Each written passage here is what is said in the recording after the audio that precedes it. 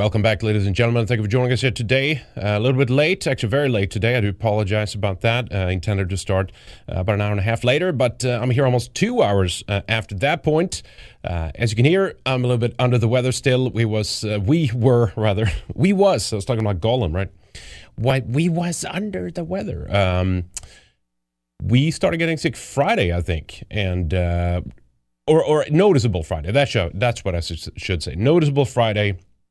Didn't get better over weekend. In fact, it got pretty somewhat rough around like Sunday over to Monday, something like that. So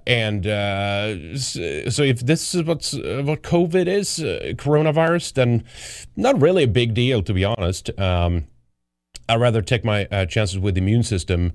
This is the argument of some of the, well, you should have gone vaccinated, you dumbass, kind of thing. But those people were getting sick anyway.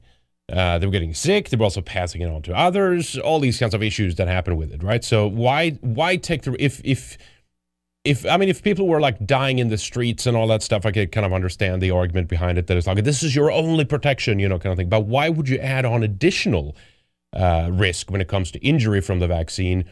Guillain-Barré syndrome, heart issues, maybe later down the road, whenever the clot shot has fully manifested, right?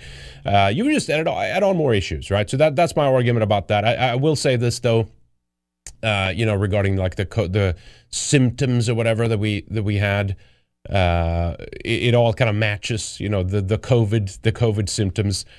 One thing I will say about this, and then we'll get to the kind of, the main topic of the show and stuff. We're going to talk about Afghanistan today, but I was going to clear this off first because I sound so sick. I'm getting, somewhat better, a little bit fatigued, but I just sound very sick, right? So let's clear this off, then we'll get to Afghanistan and all that good stuff. But so what was I going to say?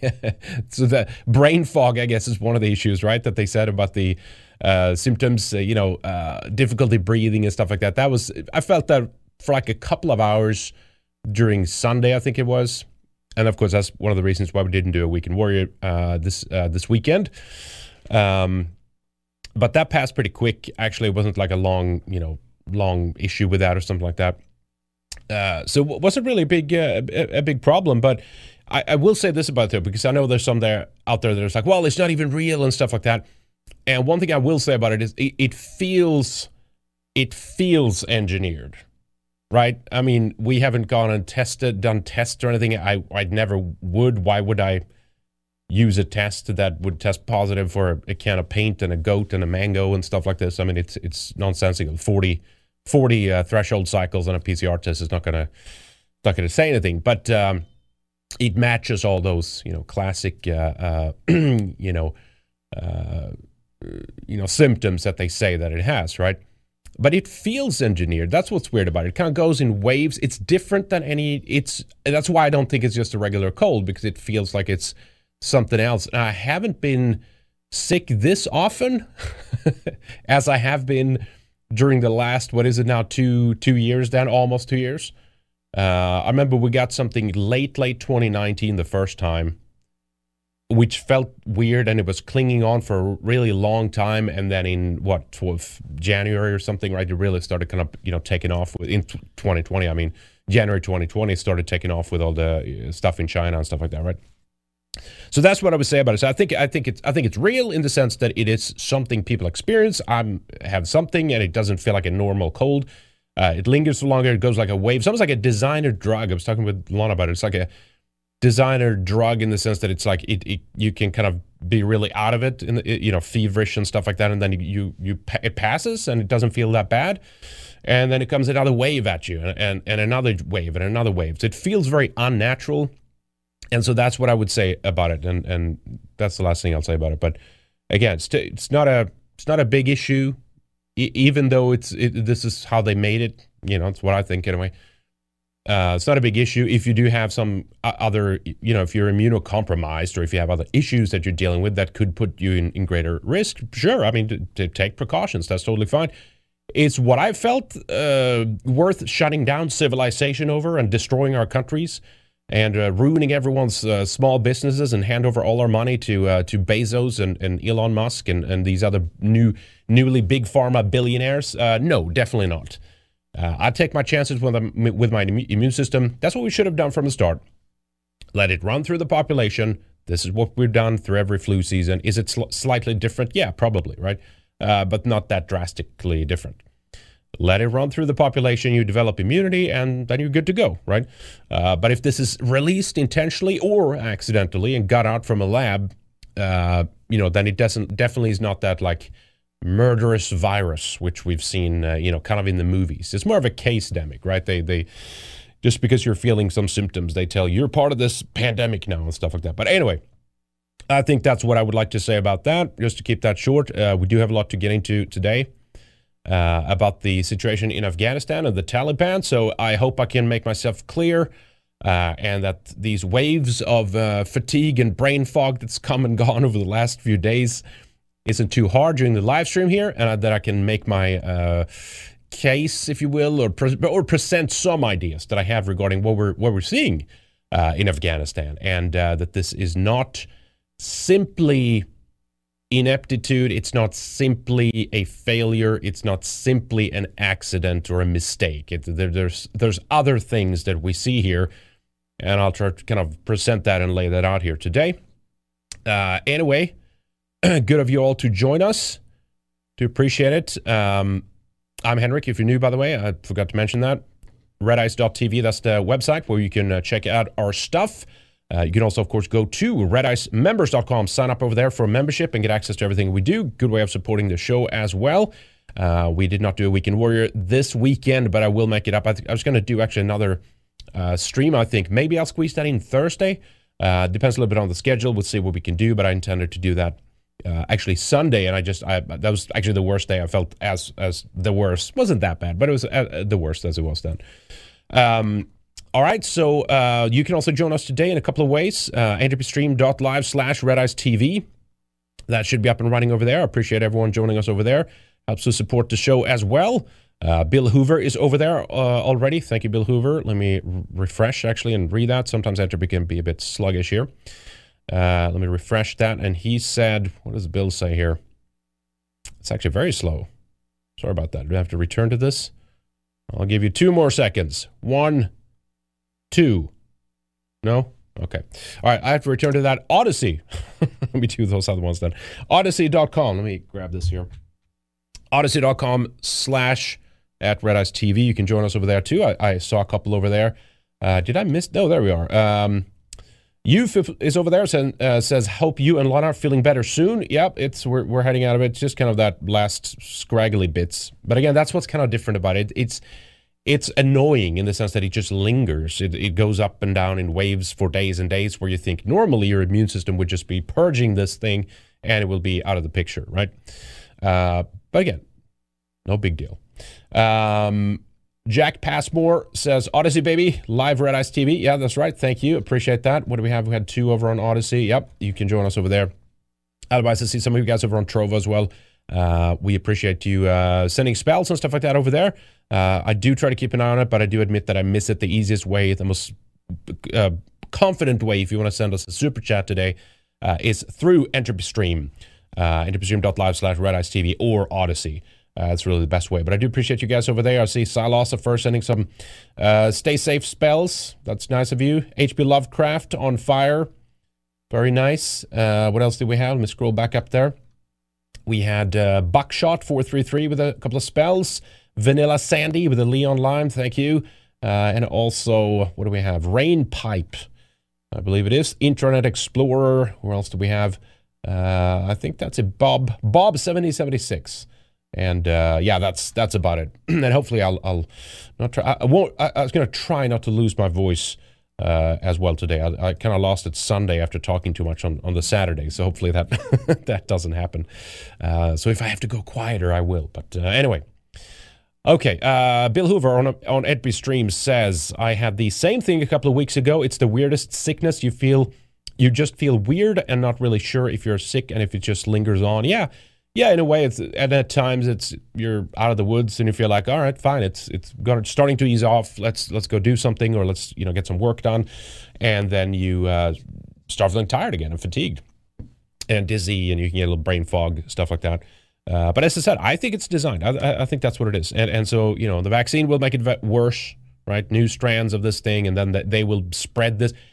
Maybe what if we got this from someone that was vaccinated, right? Or we got it from someone that we knew that was close to someone that got a vaccine or something, right? The shedding process, these spike proteins. Again, I'm not sure what happens, but apparently, they can through sweat essentially, right, through their pores, or actually even grosser, through the feces, I guess, right? Your body purges a lot of that.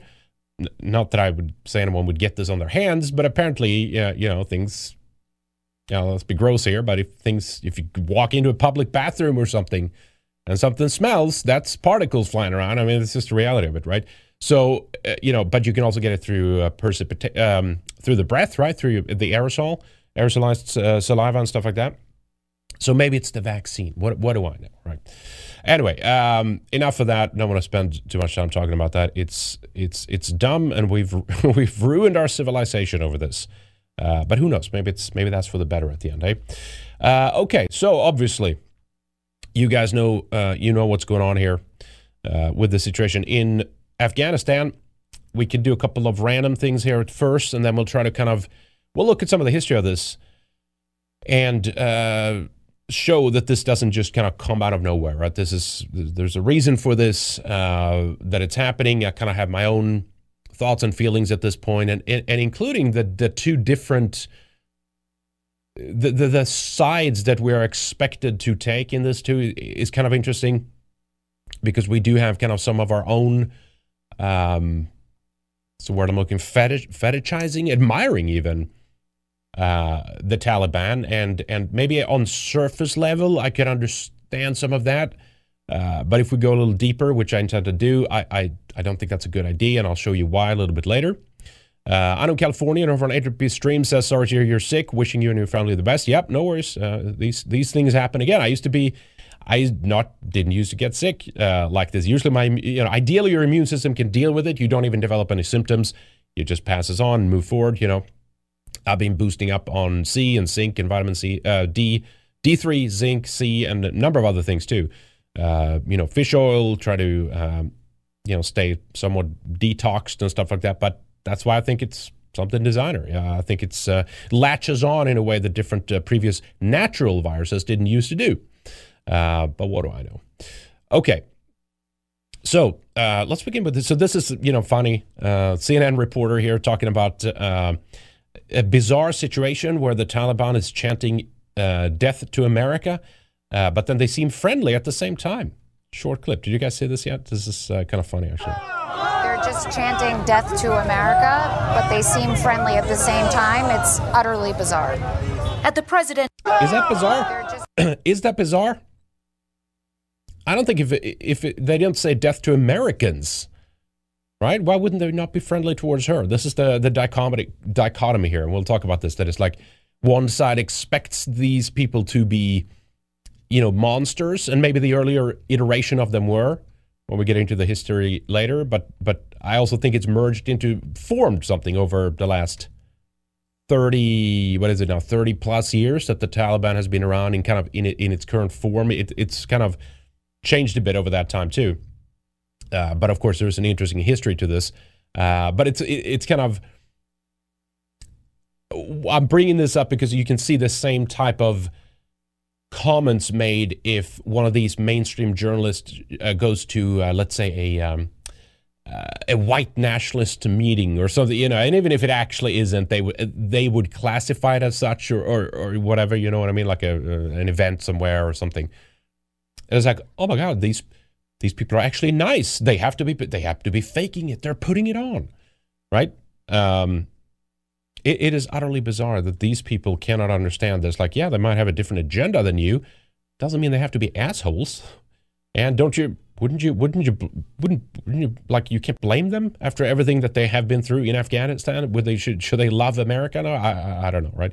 Anyway, let's talk about the Biden thing here real quick. I'll kind of dive into some more depth and try to make this a little bit more, I guess maybe not chronological is the right word here, but kind of just a string of developments that have happened and some overlaying some thoughts on this of what we're seeing.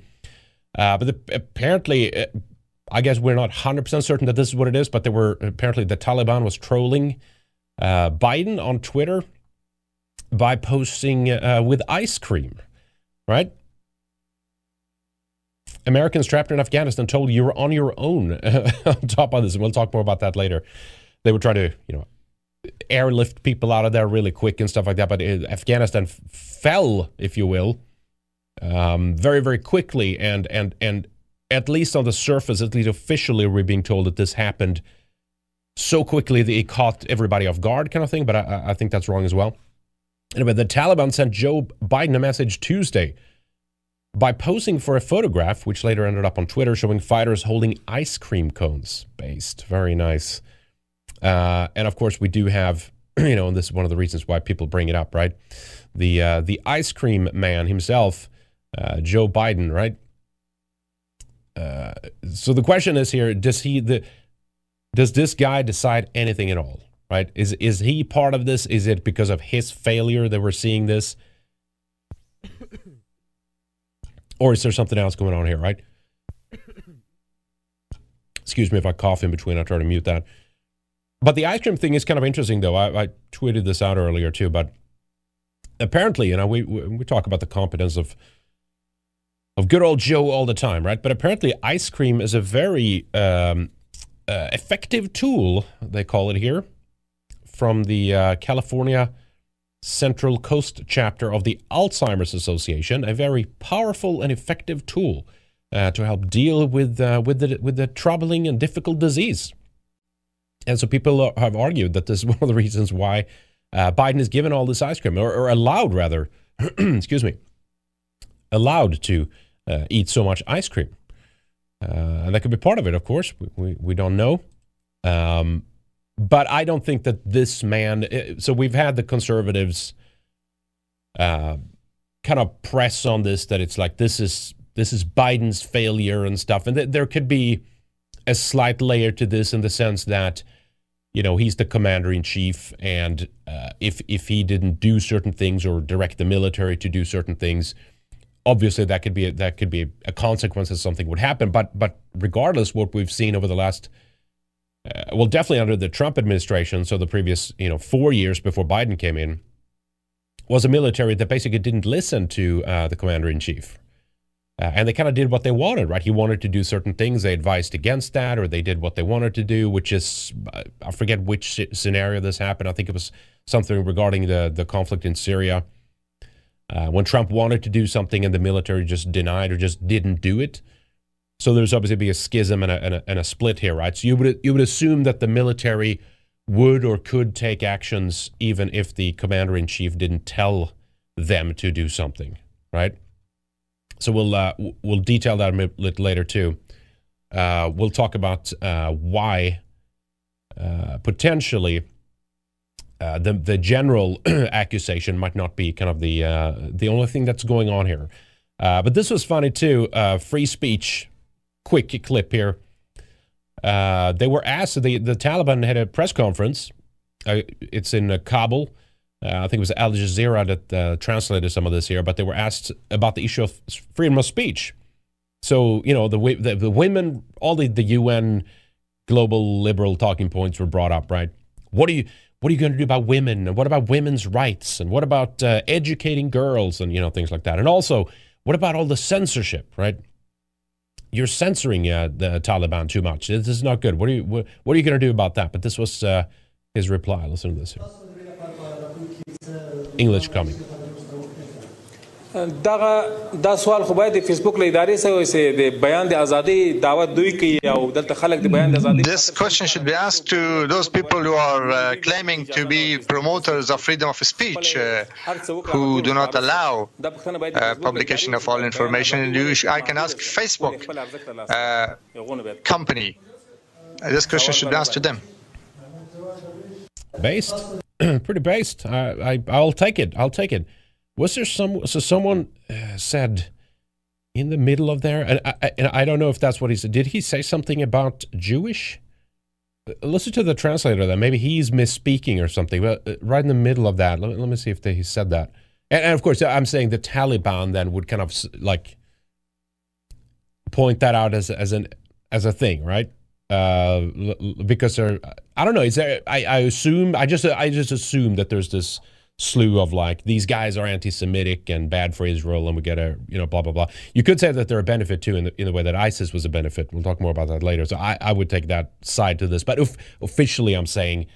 It stands to reason that the mainstream media would kind of levy a charge like this against the Taliban to make them kind of look bad, right? But let me see here.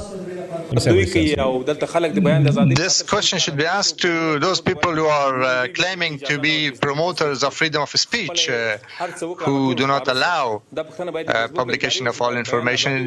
I can ask Facebook. And Jewish, is that what it says it right there? Publication of all information. I can ask Facebook. I don't know. Maybe not. Maybe I'm hearing things. I saw people were saying that though. All the people that control speech in America, right? We have what do we have? Mark Zuckerberg, to a certain extent, I guess. Dorsey, right? But you have, of course, Susan Wojcicki and stuff like that. And of course, we could talk about the mainstream media as well. But anyway, I'll take that. I'll take that as a good counterpoint, as of course Americans and many in the West overall are being suppressed for their opinions and censored much in the same way. I don't say that the Western censors are the Taliban, but I'm saying there's overlaps in the blame that the West is trying to levy, or the charges they try to levy against a group like the Taliban is much of the thing that they themselves are actually engaged in. But because it's things they hate or they don't want to hear, they're ignoring this and pretending it's not really happening, kind of thing, right? Now, let me see what else we had here. The UNICEF thing was kind of interesting, too. UNICEF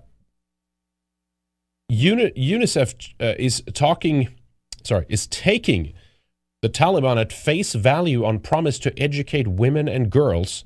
So I guess InfoWars is going to try to point out the naivety, which of course is understandable, of international groups, and they're trying to argue that they just the Taliban says something and then they will believe them and say, oh well, they say they're going to do this, so I'm sure we'll be fine, right? Here's from the Reuters account here. UNICEF quite optimistic. Excuse me. Quite optimistic after Taliban comments on girls' education, official says. We're having an ongoing discussion, we have ongoing discussions. We are quite optimistic based on those discussions, UNICEF Chief of Field Operations in Afghanistan said. We have not a single issue with the Taliban in those field offices, Massoua added. A spokesperson for the UN High Commission for Human Rights also stated Tuesday that we call on the Taliban to demonstrate through their actions, not just their words, that their fears for the safety of so many people from so many different walks of life are addressed. The terrorist group also held a press conference where it said it is committed to the rights of women within the framework of Sharia. So that kind of makes sense, right? Of course, so I won't immediately... we can listen to this in a moment here. I don't think it's too long from Al Jazeera here, but I wouldn't... They always have this idea that the boogeyman that they're presenting to us, which, kind of in one way is the Taliban. It's a little, how do I put this? Watching the trends in the media, it's kind of split a little bit. There's some that are, they're very concerned about this issue of like LGBT rights now in Afghanistan and women's rights and what's going to happen with all these things from the media. But then at the same time, they kind of have a cautious like, well, they say they're going to do this, and maybe we should just trust them. I think this is innate inability of especially leftist and liberal, especially journalists and stuff like that too, but people in somewhat of positions of influence or talking heads to like strictly kind of just come down on a group if they're Muslims or something like that. Like they're not allowed to do that in a sense, so they have to kind of respect them. They have to. I'm not so concerned with all these, over-the-top accusations that are like, oh, they're gonna kill everybody and it's going to be a mass slaughter. Usually, it's like the boogeyman scenario that they wheel out. Usually, is way exaggerated. That's what we've seen historically. Things that they don't talk that much about, on the other hand, seems to be much worse than they actually admit. So it's always this kind of flip. You have to be careful how the media reports this, and it feels it hasn't really fallen out on one or the other side yet. It's kind of split, and that's usually what happens early on in the process, before they've figured out, well, who's controlling this? Is this to our benefit? Why is this happening and stuff like that, right? But if you look at the history, of course, you know that the Taliban has been a tool for many decades, for the U.S. They were invented essentially by the U.S. And we'll look at that more in a moment here. Let me see I don't think this is too long. Let's see what they said here. Yeah, let's see what they said about the women's rights. The issue of women is very important. The Islamic Emirate is committed to the rights of women within the framework of Sharia. Our sisters, our women have the same rights, will be able to benefit from their rights. They can have activities in different sectors and different areas on the basis of our rules and regulations, educational, health, and other areas. They are going to be working with us, shoulder to shoulder with us. The international community, if they have concerns, we would like to assure them that there's not going to be any discrimination against women, but of course within the frameworks that we have. Our women are Muslim. They will also be happy to be living within our frameworks of Sharia. Yeah, so they have their, let me stop there. So they have their way of doing things, which is like, I'm totally fine with that, obviously, right? The weird thing comes in when, and I had some notes about this later, but again, I do apologize. I'm a little discombobulated today, and maybe it does not come out the way I want to today because of being a little foggy here today. But it's almost, how do I explain this? And I hope that this is a thread throughout here as well, that it's like, if what they're pushing in Afghanistan with the Sharia, or when they're pushing something like Sharia or something in Afghanistan, excuse me, then it's almost this warning. It's like this is worrying. What's going to happen with women's rights? What about the LGBTQ issues? And oh my God, what's going to happen now? And of course, we've seen from the airports and stuff, just like what looks like at the airports, thousands and thousands of people try to get away.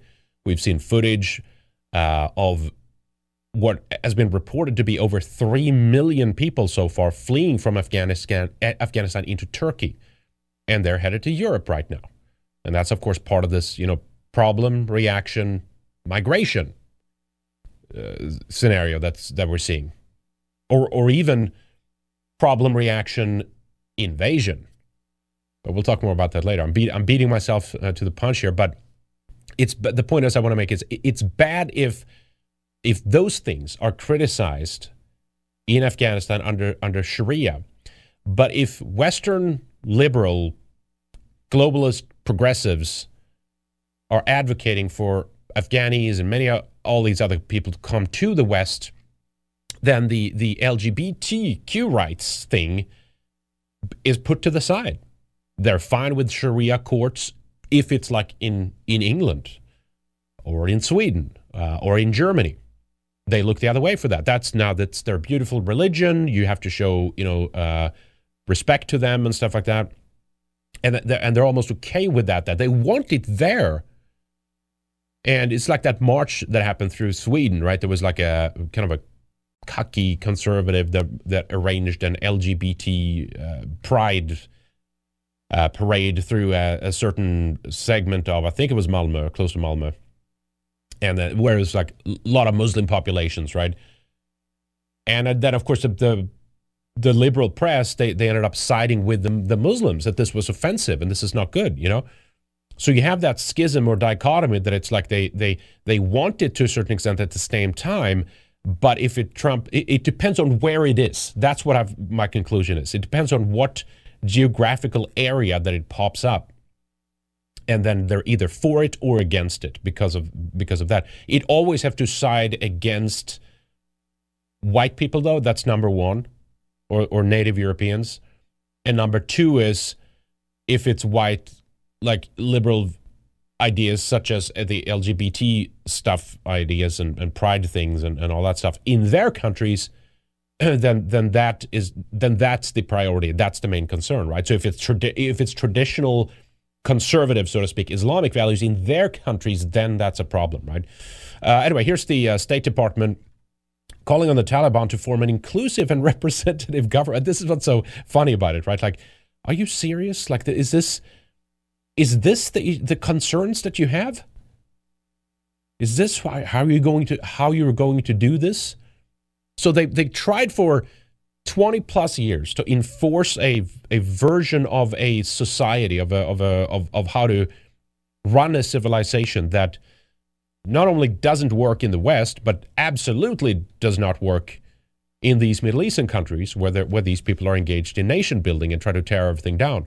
And just by military force, they try to keep a system in place. And as soon as that, they ease off a little bit, it just falls back. And I won't say 100% back to normal, because the Taliban in of themselves is an inorganic a group that didn't rise up, organically, but it's based on something that has been there before, obviously, right? Anyway, listen to what he says here, from the State Department. Additionally, the UN Security Council issued a joint press statement earlier today calling for a new government that is united, inclusive, and representative, including with the full and meaningful participation of women. The Council spoke with one voice to underscore that Afghanistan must abide by its international obligations, including to international humanitarian law, and ensure the safety and security of all Afghans and international citizens. Additionally, the UN Security Council... So inclusivity. What about the women? Are you gonna help the women in this? And it's like, is this you've tortured these people for 20 plus years, and these are the issues that you're going to bring forward and levy against them. And of course, at the same time, ironically, then they themselves have said, like, yeah, we'll do that. And even worse is almost then when Western media they almost believe that as well. Well, they did. Well, UNICEF, right? As in this case, they're saying they're going to do that, so they probably will, right? And they might. I'm not saying that they won't. They most likely under Sharia, they will do it. But that these groups that are drumming, human rights abuses, they see if I can explain this. They've used the engines of media, NGOs, and organizations like the UN, UNICEF in this regard, but it's a branch of the UN, of the United Nations, to make accusations and charges against groups like the Taliban that they're a violation of human rights and stuff. And they had all these stories in the beginning, these sob stories of why America needed to go in there to begin with. Yes, there's a 9/11, kind of connection, which is on of itself is bogus.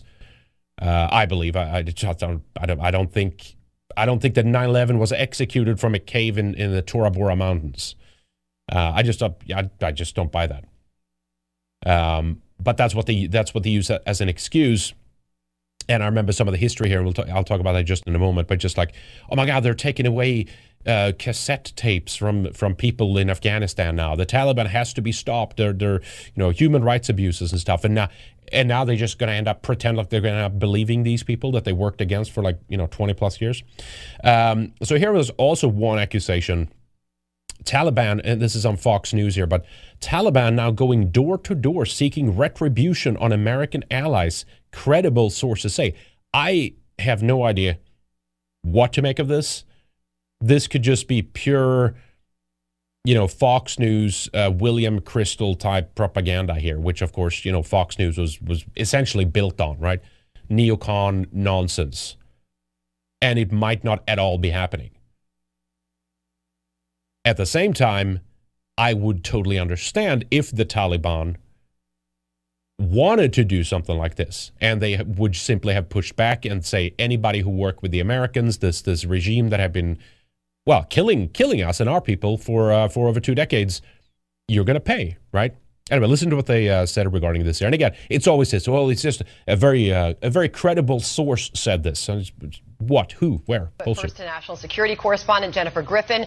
She's live at the Pentagon with some breaking details. Jennifer, what? Oh, good. More women journalists.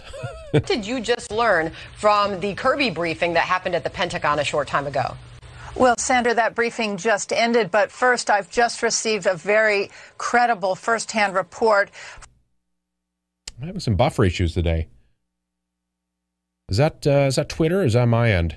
From those on the ground in Kabul saying that the Taliban are going All right, let me go out full screen. Going door to door, looking for those who had worked with, had fought alongside the Americans, and they are looking already for retribution. There are terrified people cowering their houses, trying to destroy any evidence that they had worked with the Americans. What we learned from John Kirby, the press secretary here at the Pentagon, we learned the defense secretary authorized another battalion from the 82nd Airborne, which had been on standby in Kuwait, to go to Kabul. That should bring the number of U.S. troops authorized to return to Afghanistan to 6,000. As of now, there are 2,500 at the Kabul airport. Another 500 are expected to land by tomorrow once flights resume at the international airport. No flights are taking off right now, according to Kirby, as U.S. troops try to secure the airport and regain control after thousands of Afghans flooded the tarmac.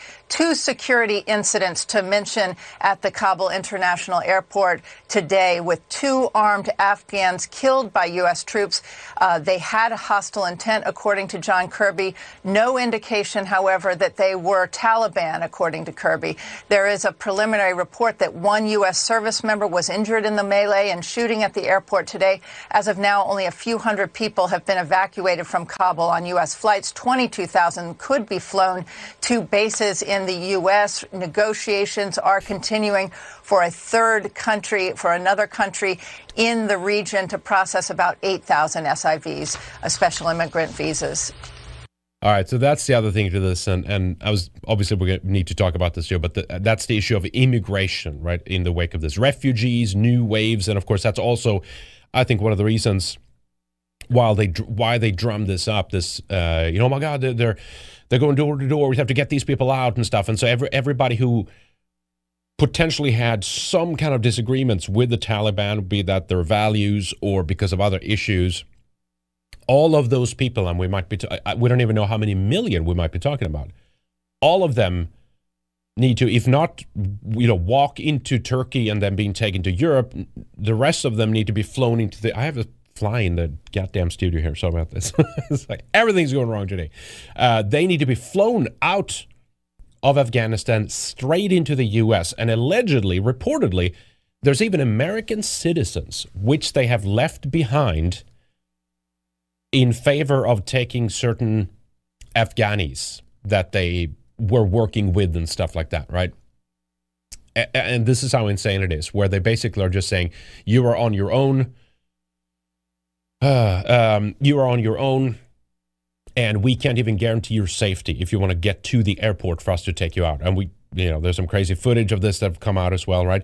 So you always have to keep that in mind, that it stands to reason that they would try to drum up as much lies about this as possible to say that the Taliban is doing something which they might not actually be doing. Yeah, there's the fly. They might not be doing that just to give us the excuse that all these people need to be saved, essentially. And they say, well, now it's our fault, right? This is our responsibility, so what can we do? We have to just fly them all out. Tens of thousands of people need to go to the U.S. now. And millions more, I think, millions, when we talk about Europe, are going to walk across the border. They're on their way to Turkey right now. We show the footage of that at the end of a couple of shows. I've showed it a couple of times. Massive just crowds coming, right? But so this is, and again, we don't know if this is true or not. Here's Mustafa 47, and again, who knows, right? Taliban started door-to-door searching for government officials, former police and security forces members, and those who worked for foreign countries, NGOs, or infrastructures in Afghanistan. At least 3 journalist houses were searched in the last hour. Kabul is now becoming deadly. This is a game changer for us all. Many have started counting their final hours of life in Kabul. Nobody knows what happens next. Pray for us. And it feels a little bit like this is the pleading, right? You have to save us kind of thing. Now, I'm not saying this isn't happening. It could very well be happening. And it would, in fact, be understandable if it is. But it also just feels like it's being used as the excuse to get the West and America and Europe specifically to open their borders, to fly all these people in, to save them, right? So the simple answer to the equation here is, number one, America should never have gone in. Number two, all the coalition forces that joined them should never have joined with them, NATO and but even Sweden, who's not a NATO country, joined in on this. We had like 200 troops for a while in Afghanistan and stuff like that, which is just dumb, right? But yes, I know what 9/11 was used as the excuse, and we got to root out these terrorists and stuff like that. But the Taliban had been created by the U.S. that were used against the Soviet Union to fight them there, and then either it continued to be a group used, which I kind of believe for the longest time, or they went rogue. But regardless, the people who created this group bears the responsibility. It's not strictly just the United States. It's the people that control the United States. They're the ones who are at fault at this, right? You got to let these countries deal with their own issues. They have to sort this out internally. If you have a bigger force or another third party coming to the situation, going to play referee and stuff like that. First of all, these people will never learn. If there is something that's truly problematic for the people internally, they have to deal with this problem internally in the country. Is that unfair? Yeah, maybe. I don't know. But all that's going to happen otherwise is you're going to have large swaths of these people inside of a country never learning to throw off or fight back against their oppressors, essentially, right? And they will just become dependent on someone else to secure them and their security and stuff like that. This has been happening for forever, as long as nations have been around, obviously, and long before that. Different groups have different opinions, and then they split. Different countries are created, different regions and all that stuff. And I'm sure if there was left to its own devices, something like that would have happened if the majority of these Afghanis didn't want to live under Sharia law, but many of them are supportive of this too. Well, we have footage of that too later. This is great. They're cheering. They think it's wonderful. We've finally been liberated from the great Satan. America's presence is diminished, and they're leaving, and this is amazing, right? So we got to question who it is that's fleeing here. Who are the people that are getting on these planes and try to get a ride to America? But anyway, one thing at a time. We have a lot to talk about here. Let me take a couple of entropies. Let me see here. T-Bear says on Entropy Stream, that's entropystream.live/RedEyesTV. Hail, Henrik, do you think China will make moves on Taiwan now that American empire has shown its feckless weakness? It's very possible. It's very possible. But we should always remember that if they wanted to do something, if America wanted to do something here, even the coalition forces, the broader context, they could have done something. I think, ignorance and ineptitude and incompetence is not the main issue here. It's definitely part of it. I'm not saying that. It led to this. But if they're the most powerful military for now in the world. And they could have done something to prevent the Taliban from gaining all this territory. And I mean, it collapsed in this, what was it again? The scope of 11 days. And furthermore, they knew that something like this, they knew for months and months and months and months that they were going to pull out. They knew that they're going to diminish the military force. Yes, the U.S. have been training all these forces. But again, Mark Milley, and we'll show that clip here in a bit, talks about how we had no idea that this would be happening. Oh, yeah, really? We have clips going back over 10 years ago where Americans try to educate these Afghanis and these Afghani security forces and the Afghan military. It was hopeless, useless. These people were not interested. They didn't even have the IQ to figure out what they were supposed to do. It just did. How can this be out of the blue for the military? It can't. That's impossible. So we'll show those clips. We'll do that in a bit here. But yeah, T-Bar, to your point, China might, I mean, they're going to, so, you know, there's another force controlling China because they're now the new America. America was the hammer. America was the hammer of the internationalist forces. And therefore every problem, as NATO chief Wesley Clark said, right, every problem has to look like a nail. America is the hammer, and every problem needs to look like a nail so we can deal with it. China is now the favored one. Belt and Road Initiative, they're stabbing America in the back. Thank you, bye-bye. They screwed America they screwed America in the ass. They were raped by these people, and now it's lying, crying in the shower, basically. And it's not a pretty sight, and it's not right. But China is the new hammer, I think. Belt and Road Initiative, and there's a lot of other forces tied into this too. But they're leaving America. That's what this is too. It's kind of it's a symbolic gesture. I understand that's weaved into it as well. Why they're walking away in this way. It also looks like weakness, but there is a lot. Don't be fooled. There is a lot more strength here still. If there was a real threat somewhere, including inside of America, obviously, like we're kind of seeing now, right? White nationalist is the new Al-Qaeda now and stuff, and they've like shifted focus over to that. Then maybe that's part of it too. They're not interested in this anymore. This played its role. They got all the poppy production, the opium production out of the situation that they wanted. We've done that for a few decades, and there's a new game in town now. We don't care about this. It's like, well, what about Israel? Well, they might be able to take care of themselves at this point with all the nukes and all the technology that they have. I don't know. They are also cutting new deals with Saudi Arabia and stuff like that, right? And part of this Belt and Road Initiative, which is I'd say not solely under China's wing, but they're one of the biggest partner in the Belt and Road Initiative, together with Israel and some of these other countries. I know California says a guy with 80 IQ just dunks on the entire American establishment. You mean the the guy, the free speech guy? That's what you're saying. Yeah, of course, absolutely. Yeah, I'm the one who feels I have 80 IQ right now, but it comes and goes. It's like 110, 115, and then it's 78. Thank you, Anno Californian. Michael, 57DE, good to see you. Michael says, "Hail Henrik, hail the gods. Glad you made it. But you sound pretty beat up." Yeah, it sounds worse than it is. I know. Check this out. This PUS is the guy that the conservatives trot out as their mouthpiece against the degenerate left. Wow, I gotta save that link, sir. I do appreciate you sending me that.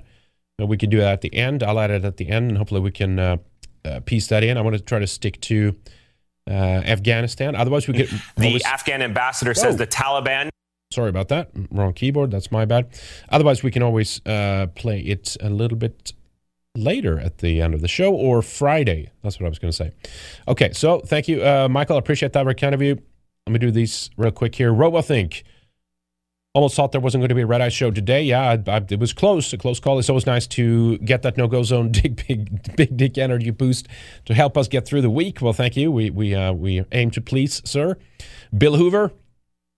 What went down in Afghanistan just proves everything was just a scam the entire time. They probably withdraw so sloppy so black market gun dealers could sweep up the guns during this chaos, just like that movie Lord of War, the movie about Small Hat that stole all the weapons in the Eastern Bloc. Lord of War, I recognize that.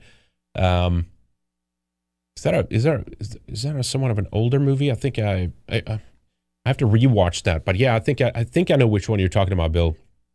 Yeah, so yeah, I mean, scam. It's played out its role. I mean, it was absolutely real. I think for the longest time, in the sense that they wanted to change things, military bases in the region, all that kind of stuff, right? Poppy oil production and stuff. But again, the American empire is waning, and not because of something natural occurring, more or less. It's unnatural. Because you have people up high that's pulling those strings. Thank you, Bill Hoover. Archie says Afghanistan fertility rate was 8 children per woman, from 1920 to 2000, then declined to 4.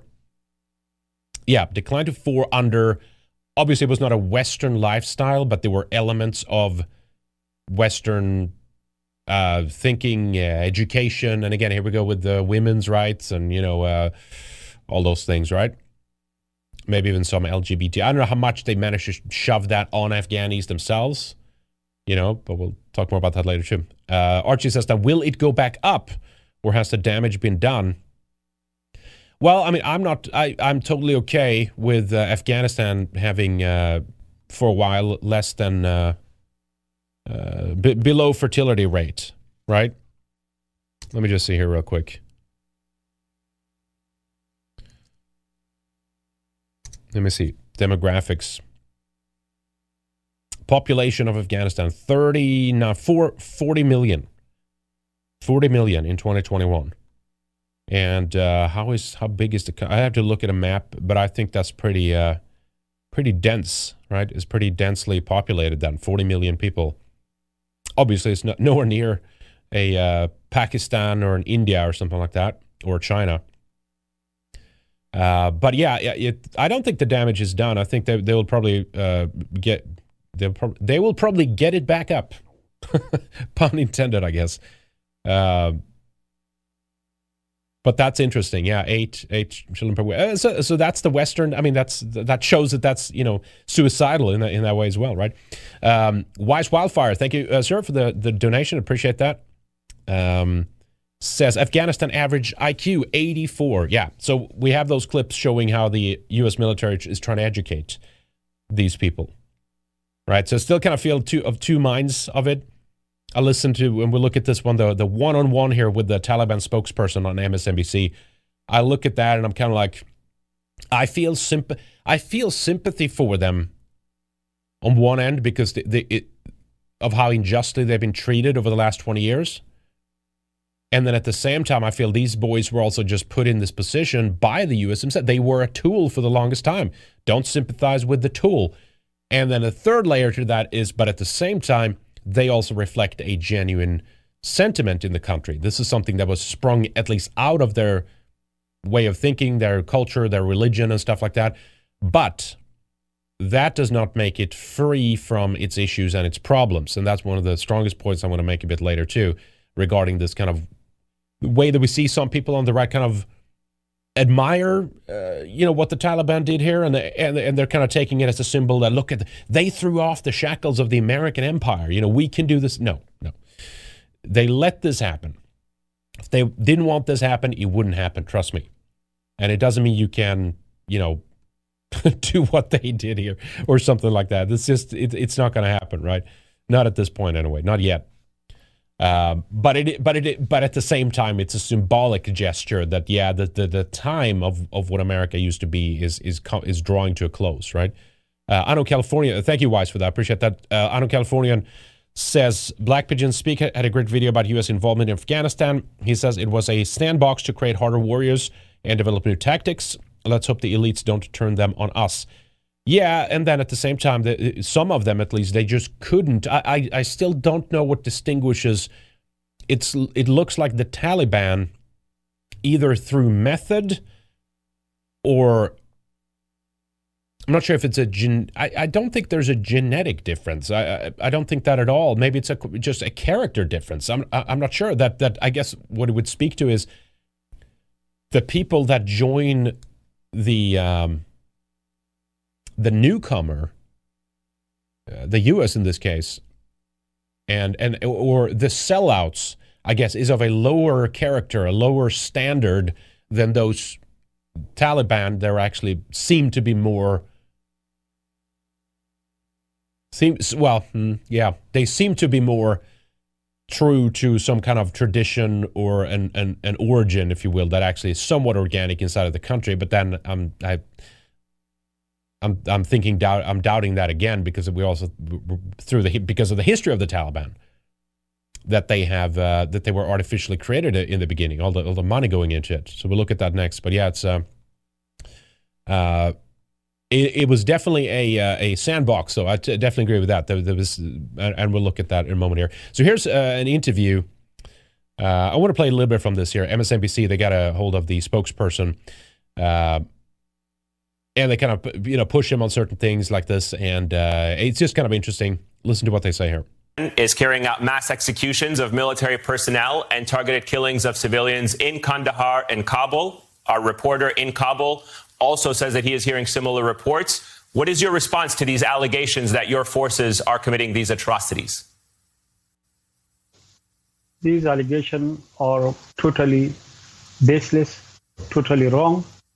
They are the propaganda spread by our opponents in order to mislead the opinion of the world against us. Of course, there was when their forces and policemen evacuated their outpost, their police station, and they fled. There was, for a few hours, vacuum, and our forces were at that time at the gate of the Kabul city. When we received the reports of plundering and damaging to people's public properties, then we entered the cities. Now the security is maintained, and our more forces from our side will enter in order to provide security to all parts of the city. Okay, you say that your forces are providing security, and we were getting calls. We have been hearing messages from people who are saying that the Taliban and their fighters have gone house to house looking for people who worked alongside the Americans, who worked as translators, and in some cases... Keep in mind that the media here is driving this narrative that they were talking about here. Like, oh, we got to get these people out. It's our fault. We have to save these people. Get them out quick. We got to open the borders. It's our fault. We have to help them. And so it's a generated humanitarian crisis. It's an artificially created scenario of sorts. If they wanted to help or stop this, they could, but they don't want that. I think one of the main objectives here right now is to drive people out of some of these countries in the Middle East that America has been involved in. Right? It hasn't gotten as much traction as what became known as the migrant crisis back in 2014, 15, 16 did. But that's going to start right back up, I think. And we're going to see millions coming out. And so it's not I don't think it's they're truly concerned with the people that are there. They're more concerned about airlifting these people out and once again begin a mass movement of millions of people out of the Middle East into the Western world, into Europe and America. Let's continue listening here. Taking young women and children as brides for their fighters. Are you denying those allegations? Yes, I totally deny. If someone go from door to door and they are posing as Taliban, they are not Taliban. They may be from the former NDS or some spillers and posing in order to create a bad name for us, to malign us, but they are not Taliban because we have a clear policy. The policy is that no one can enter anyone's house, property, honor, and life of the people are protected. That we have issued statement after statements. That is clear. But we know there are spillers, and they are doing in order to provide opportunity for others to spread maligning us and also giving us a bad name, accusing us. That is their game for the last 20 years. Okay, but and I think he's right on that, right? That I still feel that like sympathy with him there. Yeah, Chad, I muted because unfortunately I have to cough and blow my nose in between, so I forgot to unmute. But anyway, bear with me. It's fine. It's okay. We'll get it sorted out. I do appreciate the concern. Okay, and they kind of go on and talk about this, and are you doing this? And then at the end, I wanted to play a little bit too. What time was that? 9. I think, ironically, around 9:11. I think it was. Let's listen to how it ends here. They lose connection, but he's concerned about what about the women? Listen to this here. I just wanted to ask you, now that the Taliban is in control, will you control unilaterally without any elections? Will you allow elections to happen in Afghanistan? Will you allow women to participate in politics? And I think they lost. Okay, it seems that we may have lost our connection there with. I think he rage quit. We were going to ask him about the future of women in Afghanistan under Taliban control. We'll see if we can at least get that connection. Unfortunately, we lost it. Sohail Shaheen, the English spokesperson. All right, so there you go. So that's kind of funny. So there's like the major concern that they have about this, right? What about the women? And it's like, well, maybe every society they have a different way. It's this. Okay, how do I say that without being boomer cringy here? But like, maybe that's not boomer cringy, but like, so it's the liberal, and I guess it is a little cringy, but the liberal supremacy, I guess, then to use that term. It's like our way is always the best way, and every other country have to drive that line as well, right? So yes, in a sense, it's a kind of a supremacism based off of Western liberal, standards. Now, of course, go deeper, and then you realize that was a method and a tool to undermine aspects in the West, so things like feminism, things that getting women into the workforce and all that stuff, right? Oh, great! Now we can. Now both the husband and the wife can work and not make enough money, as opposed to having one salary taking care of this issue, right?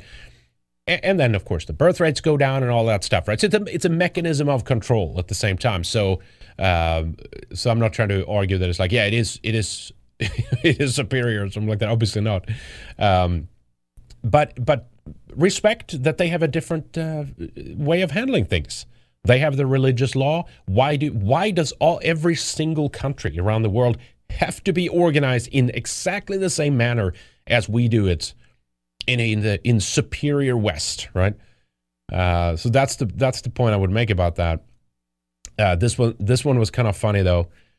Taliban tells CNN, and we're back to actually the first clip I played, that same woman there, but this is a little bit longer.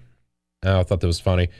Taliban tells CNN reporter in Kabul to stand to the side because she's a woman, as life changes overnight in the Afghan capital. CNN's Clarissa Ward says Taliban fighters told her to stand to the side because she's a woman. And then it's also this, is this actually what they said? Or is she just making this up? Is she lying? I mean, I'm sure there's enough Afghan speakers even in the West now they could call them out on that or something. But they also just lie. They just lie. They just make shit up. Oh, they told me this, and then they report on that like that's the truth. Check out this clip here. This is kind of funny. As soon as we leave our compound, it's clear who is now in charge. Taliban fighters have flooded the capital. Smiling and victorious, they took this city of 6 million people in a matter of hours, barely firing a shot. This is a sight I honestly thought I would never see. Scores of Taliban fighters, and just behind us, the U.S. Embassy compound. Some carry American weapons. They tell us they're here to maintain law and order. Everything is under control. Everything will be fine, the commander says. Nobody should worry. What's your message to America right now? America already spent enough time in Afghanistan. They need to leave, he tells us. They already lost lots of lives and lots of money. People come up to them to pose for photographs.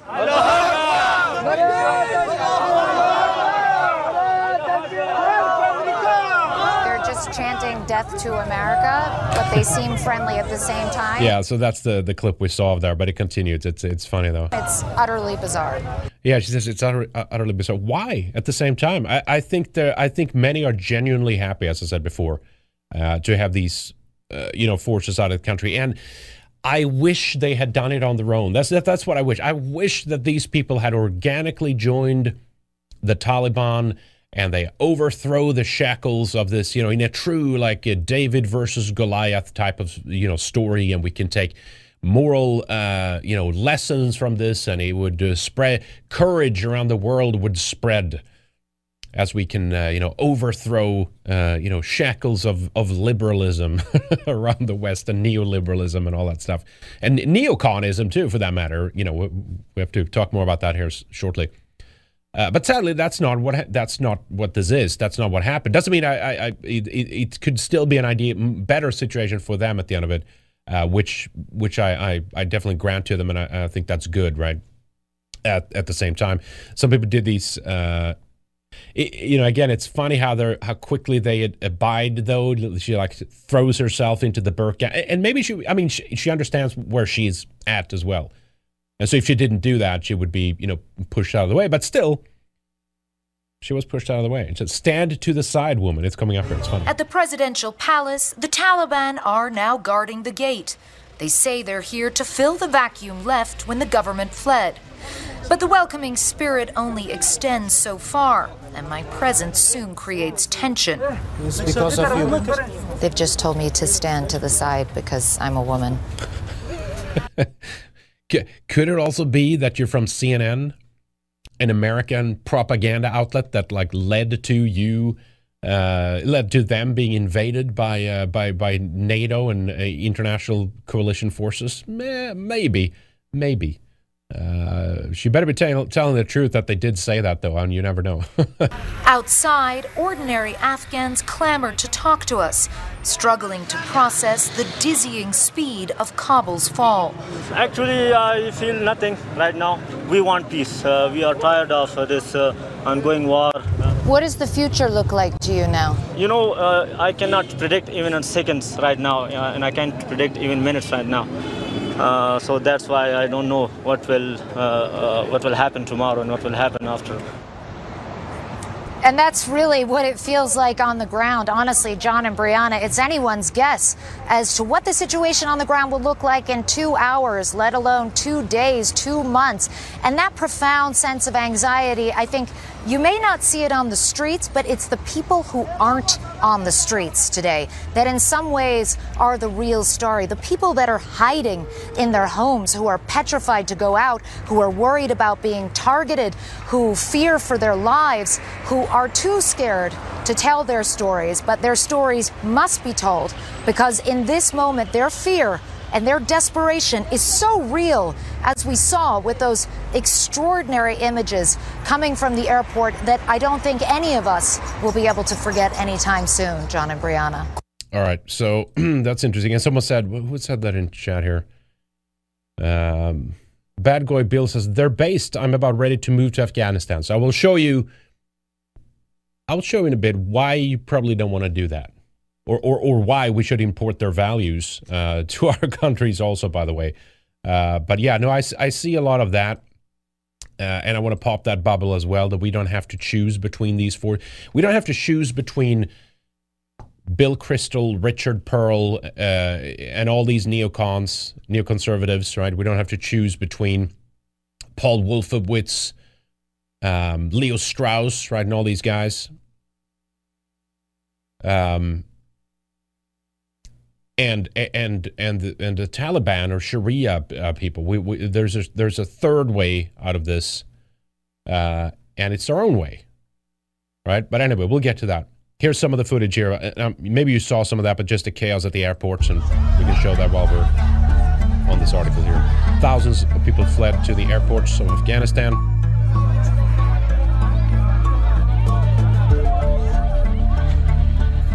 As they try to leave the country. As the Taliban took control of Kabul on August 15th, so about 3 days ago here now.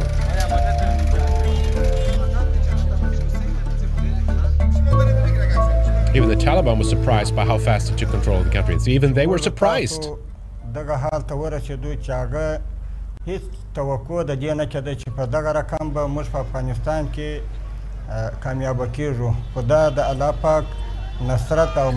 Yeah, so we were surprised. Again, if you have anybody just listening to you, we're surprised how fast this went. We were, caught us off guard. We didn't expect that.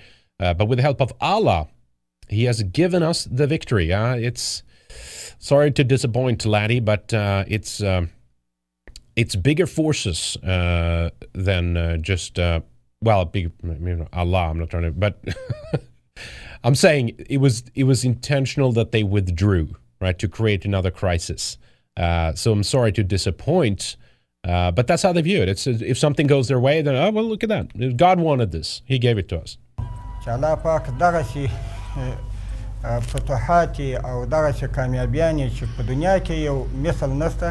And there's nothing like this in the history of the world. Yeah, because it just doesn't happen. It's a one-off. You are not just handed these victories in this way. Doesn't happen. I have never felt it to this extent. Helpless, hopeless, disappointed, poor and miserable in my life. Open your borders. All our 20 years achievement maybe just go in blinks of few days. I was a child when they were here, when they were there. Now I am an adult. I have seen how these people are. Yes, I saved US should leave the country, but why this way? At least they should come a little bit, given some time. Our government, they should stay at least inside. They should not create this vacuum. Yeah, so sob story here. The U.S. sent emergency troops to take Americans out, which they did not. There's still many left, actually. The U.S. plans to evacuate 5,000 civilians a day, but hundreds of thousands are still stuck in the country. Well, what do you mean stuck in the country? Isn't that what they're supposed to live? So they have to leave? Where are they going to go to? Where are they going? Women are especially fearful, it says here. The Taliban declared the war in Afghanistan over, which is great, right? And I think that's it for that one there. But yeah, so Business Insider had that story about how she has to move to the side.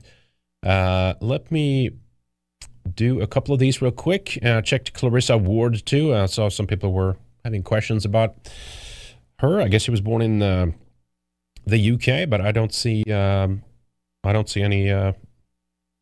early life check there actually. But who knows? Okay, let me take a couple of these real quick here. Draconian Gift of Death says, support Red Ice. Well, thank you. Hey, Australian food truck drivers, truckies have informed us that they have decided on our behalf they will go on a strike affecting Australia's food supply chain. I assume this is because of is it just a protest or is it because of the vaccine? I had a little thing on Australia later, and I just don't think we'll have time today. We might have to do it Friday, but I'll save that link and we can check that out later. Thank you. Draconian Gift of Death. We do try to keep an eye on Australia because it's just so insane there. So expect food shortages, I guess, if that's... I won't assume that is... There's no reason to assume that's not true. It's ABC News, so we'll see. But yeah, so Australian food truck drivers going on strike. Horrible. Ernie Truth says, thanks for tripping through, my friend. No worries. Thank you. Horrible that this occupation happened for almost 20 years. Yeah, I agree. The media will push us towards more unwanted immigration and war for women's rights. Yes, that's absolutely true. So it's like a pull out, create the problem, mass immigration, and then you can go back in again. I mean, I think they'll go back in. I made a prediction a while ago. I think that someone did a clip on the Trovo channel on that. I think it's still there. Where like I'm still convinced that they will not fully leave, and even if it's a short time, even if it's for a couple of years, maybe they're going to go back in. You'll see. I just don't think they'll. I just don't think they'll take this, but we'll see. I could be wrong. Anu California says that news anchor and Taliban spokesman are the same people. He just put a turban, glasses, and a thicker beard. Yeah, there you go. Check out the female news anchor. Appreciate it. Rowdy Rude, thank you. Rowdy Dude, rather. Hey, Red Ice. Hope you get better soon, Henrik. Yep, thank you. Getting out of it. No worries. I do appreciate it. So I remember a few years ago watching some stories like this, and I remember there was this one clip. And this is like before they invaded, before they just walked straight into straight into Kabul and took everything over, and full on invasion, ground troops and stuff like that. These news reports where they were walking around and talking about how horrible it was that they had taken away like Western music from some of the Afghans people and stuff. Like they couldn't listen to Britney Spears anymore, or Take That, or what else was popular back then. It was like, stuff like that. Like Max Martin produced garbage, right? Remember, there was that stories of how American forces, they used like Matchbox 20 and Christina Aguilera as like psychological warfare on these poor Al-Qaeda and even Taliban troops and stuff like that. Remember, they put them in a container and blasted this music like 24/7 to like break them down. Very interesting considering how they did that. But there was no way for me to find this. I just remember this one report that was like that laid the groundwork. It was either on like ABC, but it could have been CNN. Oh my God!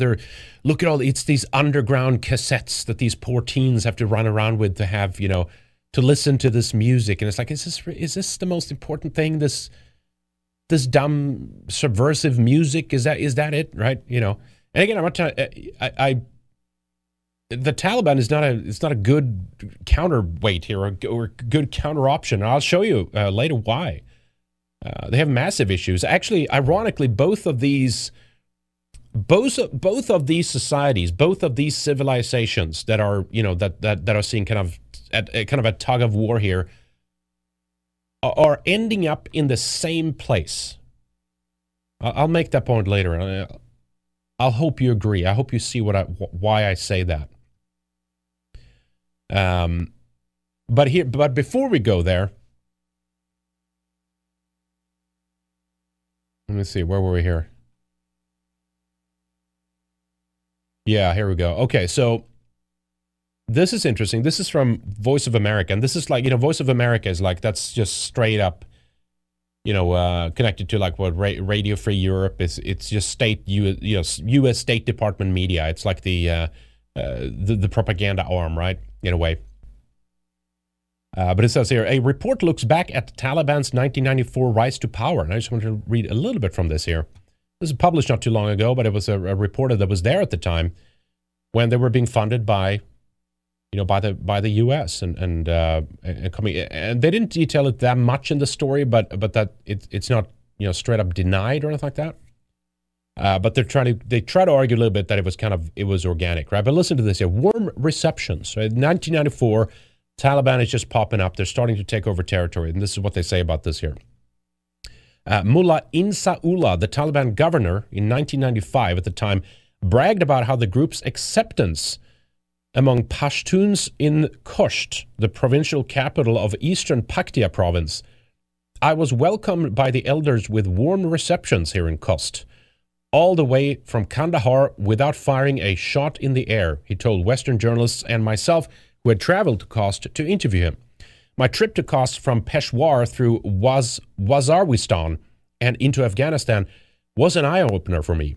It was a smooth trip through Ghulam Khan, a border town, even though no members of my traveling group, including a Western reporter, held visas or valid visas. The Taliban didn't care and did not ask about our travel documents in Khost. At that time, the Taliban already had the stigma of being seen as an extension of the Pakistani state in Afghanistan. Many fighters had studied in Pakistan Madras and spoke Urdu, not the Pashto or Dari spoken by many Afghans. The group was also publicly supported by Pakistani's then Prime Minister Benazir Bhutto and others in her government. And she was assassinated, I think, too, right? And then they go through that. There were some areas where there was kind of fighting in, but the fact that in some areas they were welcomed, to make that point. They were welcomed. It was fine. It's not a big issue. They wanted them there. They saw this as a solution to many of the problems that they had there, and it's to kind of to grant them that's also part of it, and that's also one of the reasons why it's so easy for them to regain a lot of this control, because many people, no matter what we think about them in the West or what our liberal elites think of them, some people they want this, right? And we're trying to pretend. They're trying to pretend that this is an impossibility. Everyone wants this liberal LGBT lifestyle. It's just superior. It's much better. And it's obviously it's not, but ironically, it's both ending up in exactly the same place, right? So let's look at these. What was it? These images here, right? Yeah, that's right. this is an image I saw, and we could show it first, and then we'll talk about it, right? But so this is the chopper here leaving. I'm not sure if that's just a U.S. military building or maybe it's a NATO building in Kabul there. And it was like, parallels between, leaving Saigon in Vietnam, 1976, and the people talked about Biden's failure and all that stuff. And then, someone, a couple of these photos went around with like that they have Black Lives Matter and LGBTQ flags on their side. But unfortunately, they were photoshopped, right? So here was the original picture that people did, which was kind of a shame. Because they did, in a way, they didn't have to do that. There was enough on their own that showed that they were like actually pushing this in many parts of Afghanistan, right? There were actually news articles like this. The importance of a pride flag in Afghanistan. This is back in 2012. Thanks to the extraordinary progress on gay rights in the U.S. military in recent years, images that were once harder to imagine are now becoming more common. So back in 2012. So there's a fair share of this, right, going on. Let me see if was there any other? I think someone linked up a couple more here. Okay, I could be wrong, but you get the idea, right? It was like there has been a lot of LGBTQ stuff pushed by the military. Here's one: U.S. Embassy, Kabul. Back in of this year, June 20. The month of June is recognized as LGBTI Pride Month. The United States respects the dignity and equality of LGBTI people and celebrates their contribution to society.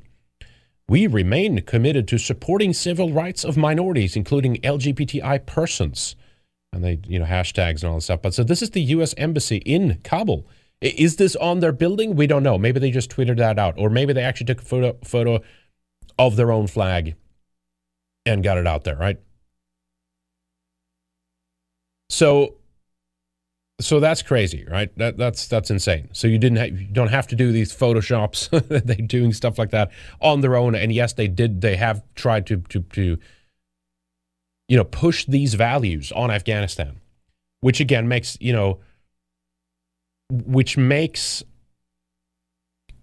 an element within nationalist or right-wing circles kind of admire the Taliban, which is and in the extension a kind of a Islamist culture and they have tradition and they're throwing off the shackles of this and stuff like that.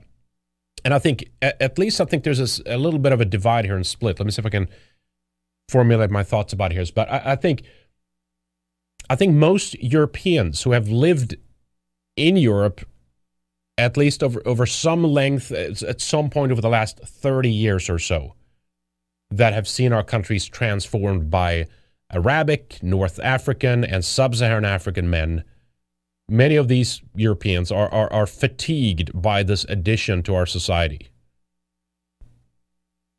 We can clearly see that when this addition is made to our countries, we're having devastating impacts, right?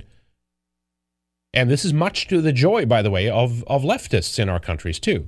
They love seeing this. As I said before, they favor Sharia law over own liberal values as long as it's taking place in the West, right? That these are enemies, and unfortunately, the side that's coming in is not our friends either. They both hate us. In America, among American right-wing males, I see a much more simplified and limited view of what Islam actually does and what it brings. They have a less experience of that in the United States. I mean, unless you're like in, what is it called again? Michigan, right? Dearborn, or certain segments or something like that, right? They don't see it as much of a problem outside of those areas. While those of us who have lived with these people that are, the new Swedes, the new Germans and all that stuff, we understand just how incompatible they are with us and our culture. And it has nothing to do with liberal values. It's completely beyond that. I'm not saying the Western values is not LGBTQ values. These are new, recent, and uncertain. An association. It's like saying Judeo-Christian or something, right? These are a new invention that think that these both go hand in hand. They don't. So this new group that comes in, are they ruthless? They are uncivilized, right? And this is just the harsh reality of this. We're seeing much more rapes. We're seeing robberies. We're seeing resentment from them against the native European population. But then, you know, our liberal progressive friends in the West are saying, well, that's nothing to racism, though. That's absolutely the worst. If someone doesn't like someone, if you don't like someone because you don't like to see your countries transformed, that's the absolutely worst thing possible.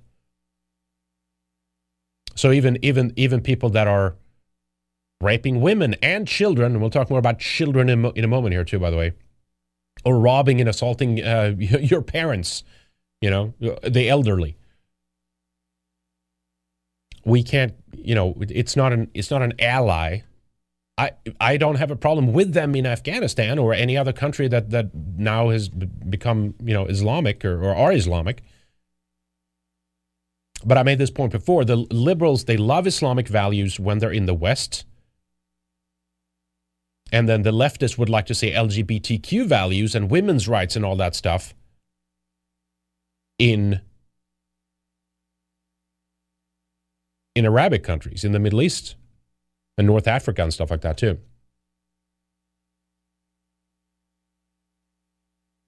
And so then you have this, and this is the next point I want to make here. Then you have this, right? Where you realize that both strands are ending up in the same place. It's young boys, mostly sexualized, standing on a stage, shaking their butt at perverts for money. Right? Be that drag queen story hour or Desmond is amazing. All that stuff that we hate about, you know, Western liberal values are shit that you're seeing in countries like Afghanistan. Right? So there's a practice that's called Besha Bazir, which basically means playing with boys. Because they have all these things in the Quran about how, you know, women can't do this, they can't do that. This is against, you know, there's a certain religious practice and stuff like that. And again, I see some, you know, right-wingers, nationalist-oriented people are like, yeah, but those, you know, the Muslims are based, you know, they're kicking out all these degenerate ideas, and they're fighting back against. Oh yeah. Are they now? Are they really doing that? Are they really fighting back against sexualizing young boys exactly in the same way that the West is doing? Let's play a little bit of this here. This is Afghanistan. Dancing boys.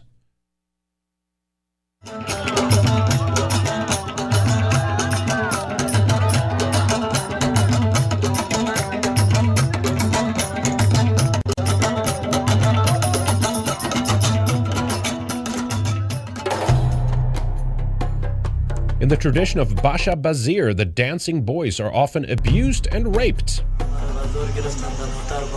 Young boy here says, they forced me into their car. So let me read this for the podcast now. They forced me into their car and took me for a ride. They forced me to dance for them. They took me to a village. 2 times, one man had sex with me, and 1 time another man did it. Coming from poor backgrounds, some boys are lured into dancing for the money. Another guy says, I used to work as a street trader. When I saw the money, which dancers got, I stopped working on the streets. I was really happy when I started getting this kind of money. It was a lot. I started dancing because of my family's bad financial situation. I used to dance Arabic and Western styles. Those who like our dancing invites us to other parties. The practice is common. and authorities often look the other way. This is child trafficking, one woman say here. The boys are abducted and taken from one province to another. The children are kept in their company of powerful armed commanders, right? Taliban, and forced to become dancing boys. Bashir Bazi. I will never forget what these people did to me as long as I live, one guy says here.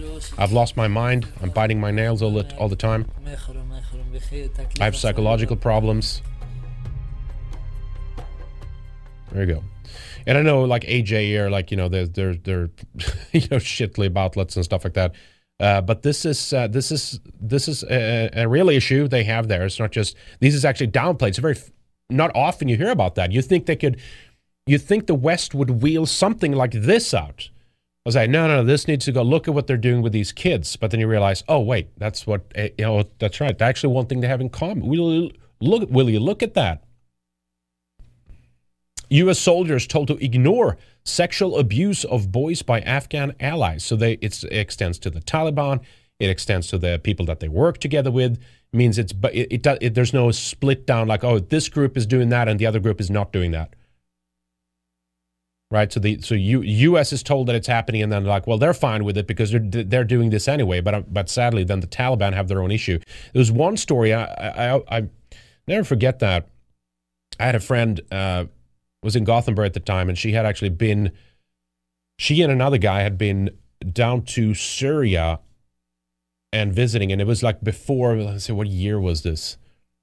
This was before, I think, the major, it must have been like 2002, maybe 3. I could get that wrong, but I think it was something like that. And this girl was explaining how they met someone down there. They were just traveling around, and they were at a cafe or something, and some guy came up to them and stuff, and like, oh, yo, where are you from? And they started talking and stuff like that, buying them tea or whatever it was, coffee or something.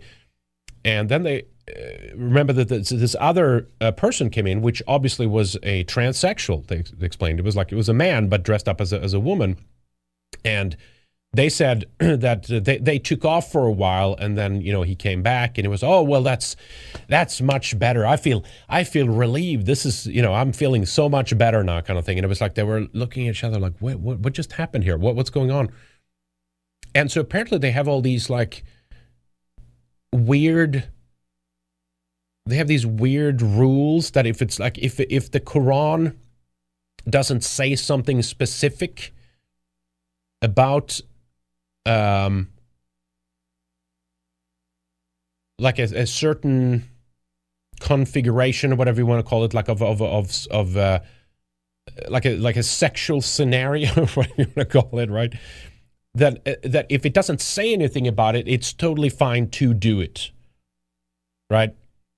So with something like you can't have homosexual relations, but if it's a guy dressed up as a woman and posing as a woman, it doesn't say anything specifically about there, and so that's okay. There's these weird things that have risen up, right? Like a degenerate behavior that's just bypassing the letter of the law kind of thing. And I mean, this happens in, you know, there's rape of boys in the Orthodox Jewish community. It happens in the Muslim community. It's happening in the Catholic thing. You know, the Western media loves to talk about the Catholics and stuff, and it should be exposed, absolutely. But they're less prone to bring up this issue for some reason. For some reason, it's only a problem when the Catholics, the Pope people does it, right? The Cardinal does it, or some Catholic denomination somewhere, right? And so you could say it's an Abrahamic thing. I really don't know. I haven't figured out what the reason for this is, right? Solely. But I mean, even here's The Guardian. This is, you know, leftist, liberal, you know, outlets here. The hypocrisy of child abuse in many Muslim countries. Child marriage and pedestry are tolerated in a Muslim society where homosexuality is strictly condemned, right? This is weird contradiction, and it's apparently tied to the you can't and you shall not look to these people as some kind of liberator or savior or role model, and this is what I'm raising this point to. This is not what you're supposed to do. So basically, this is what they're doing. What we have in the West is the is this exact same version of. We have Desmond is amazing, right? In the West.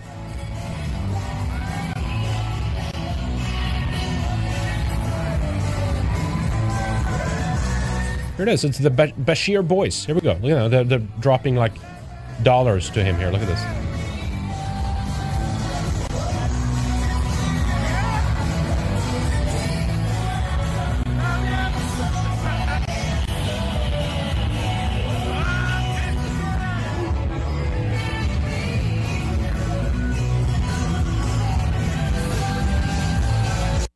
All right, you get the idea, right? Let me. I think we have another one in there too.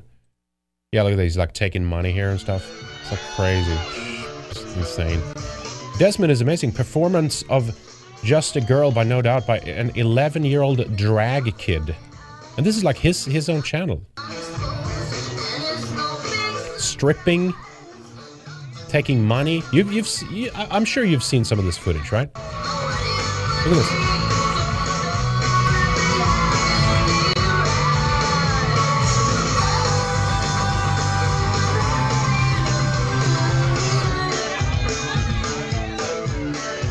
Yeah, someone says there. Reed Johnson says in the chat, white masculinity is so in the toilet that some mistake tough Muslims as somehow admirable. That's right. That's right. Well, I mean, I'm just being honest here, but I definitely see it more amongst American, right-wingers, basically, because they have less experience with them. I grew up in Sweden, so I know exactly what we're looking at here, and they are not interested with working with us. They hate you. They won't agree with you. Even if there's a common goal, they will not work with you. There's no point in looking there to some kind of inspiration. We're not meant to. We should not, and so forth. And then there's this rumor, of course, as well. Gets better. ISIS members caught on surveillance camera having sex with a goat. Now I know this is like 9gag or whatever. I searched for this, but there's been plenty of this. Over the years, plenty of this over the years to assume that this is not just a random prank that someone did. I think this is actually shot by like an Apache helicopter or something like that. That looks like another. No, that's an animal right there.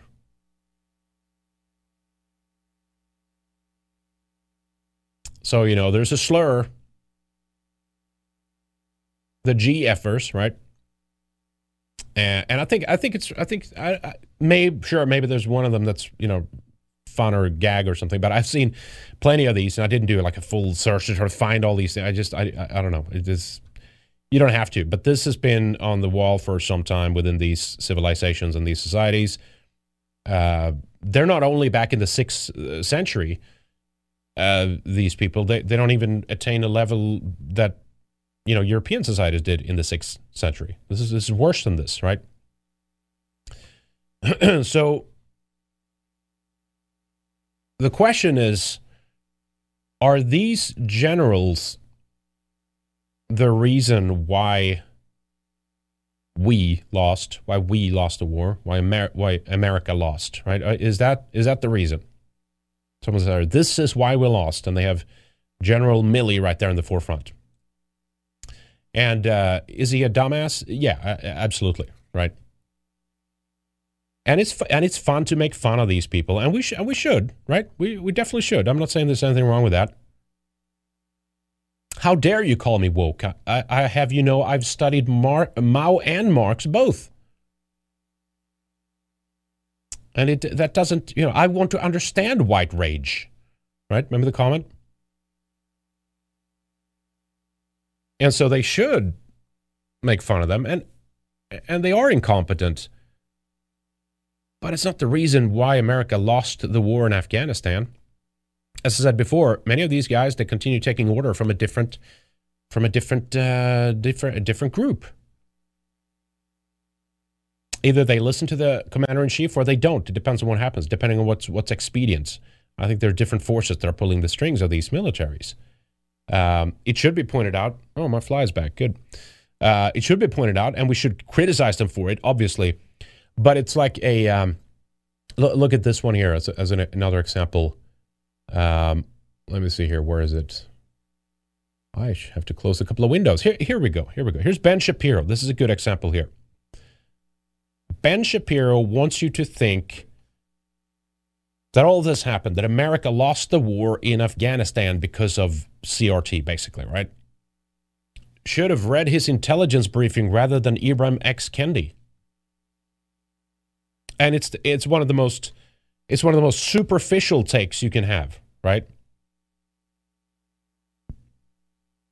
It's not wrong in the sense that it's a goddamn fly. It's a thing that's happening, right? It actually is happening, and it should be pointed out. But there's much bigger reasons for why this happens, and of course, little Ben wouldn't give us the real reason why the United States went into Afghanistan, would he know? Anyway, this is what Mark Milley said in the clip, and again, it says, "Oh, it took us by surprise. We had no idea this was happening." However, the time frame of a rapid collapse that was widely estimated.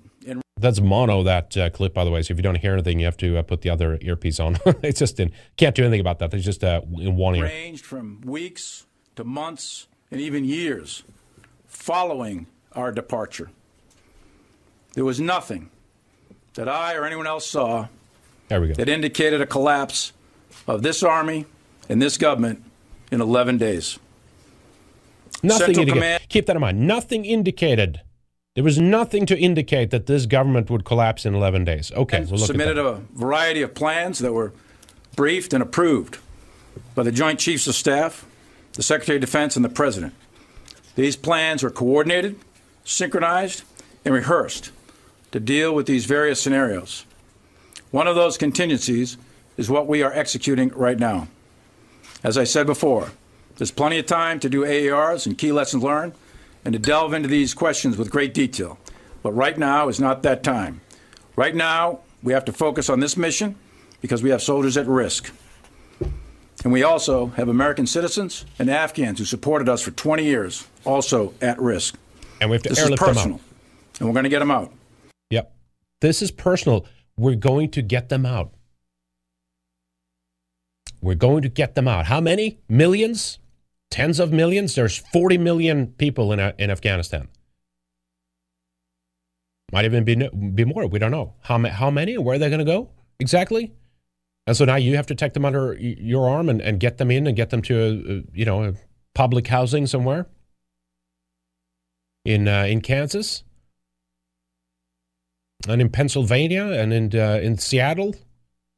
In Florida somewhere. Is that what the plan is? So here's two clips. Check this out. Posted one of them again today on Telegram. You might have seen it, but it's worth checking out. With all this that's been happening for the last 20 years, how in the hell can this guy, Mark Milley, try to pretend that this was somehow caught them by surprise, that the military force that they've been trying to train for the last 20 years couldn't stand up to anything, and it just fell apart? How in the hell? How is it possible? Just came out of like lightning out of clear sky. Look at this. But for the Marines assigned to live outside the wire, themselves embedded at this Garmser Afghan police station, there's a different version. It's a very difficult mission. It's probably the most difficult mission here right now. It's a different world. Their mindset, they're not very intelligent. The common sense factor seems to be lacking a lot.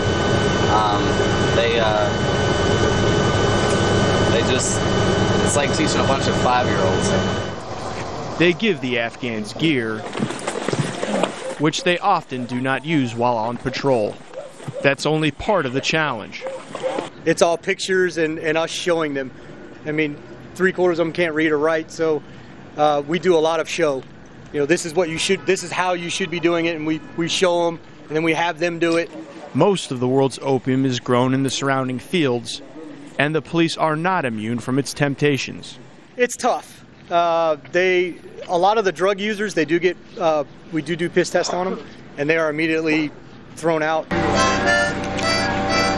Most were young teenagers when this war began, unaware of past failed attempts by the West to build lasting institutions in this country. playing with a machine gun at this police station in rural southwest Afghanistan. This officer and his colleagues are supposed to be in training with the US Marines. But they display little appetite for the classroom, leaving the trainers to find their own ways to pass the time.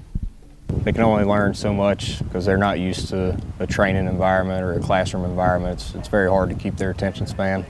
They want to take chai breaks every few minutes. It's great, it's great. The Marines are training me up to be like my American hero, John Rambo. 1, 2, 3. 1, 2, 3. 1, 2, 3. 1, 2, 3. 1, 2, 3. 1, 2, 3. 1, 2, 3. 1, 2, 3. 1, 2, 3. 1, 2, 3. 1, 2, 3. 1, 2, 3. 1, 2, 3. 1, 2, 3. 1, 2, 3. This is also where American and NATO forces are forming what they hope will be their best defense strategy against the insurgents. The Afghan Army, or ANA as it's sometimes called. But there are some serious concerns.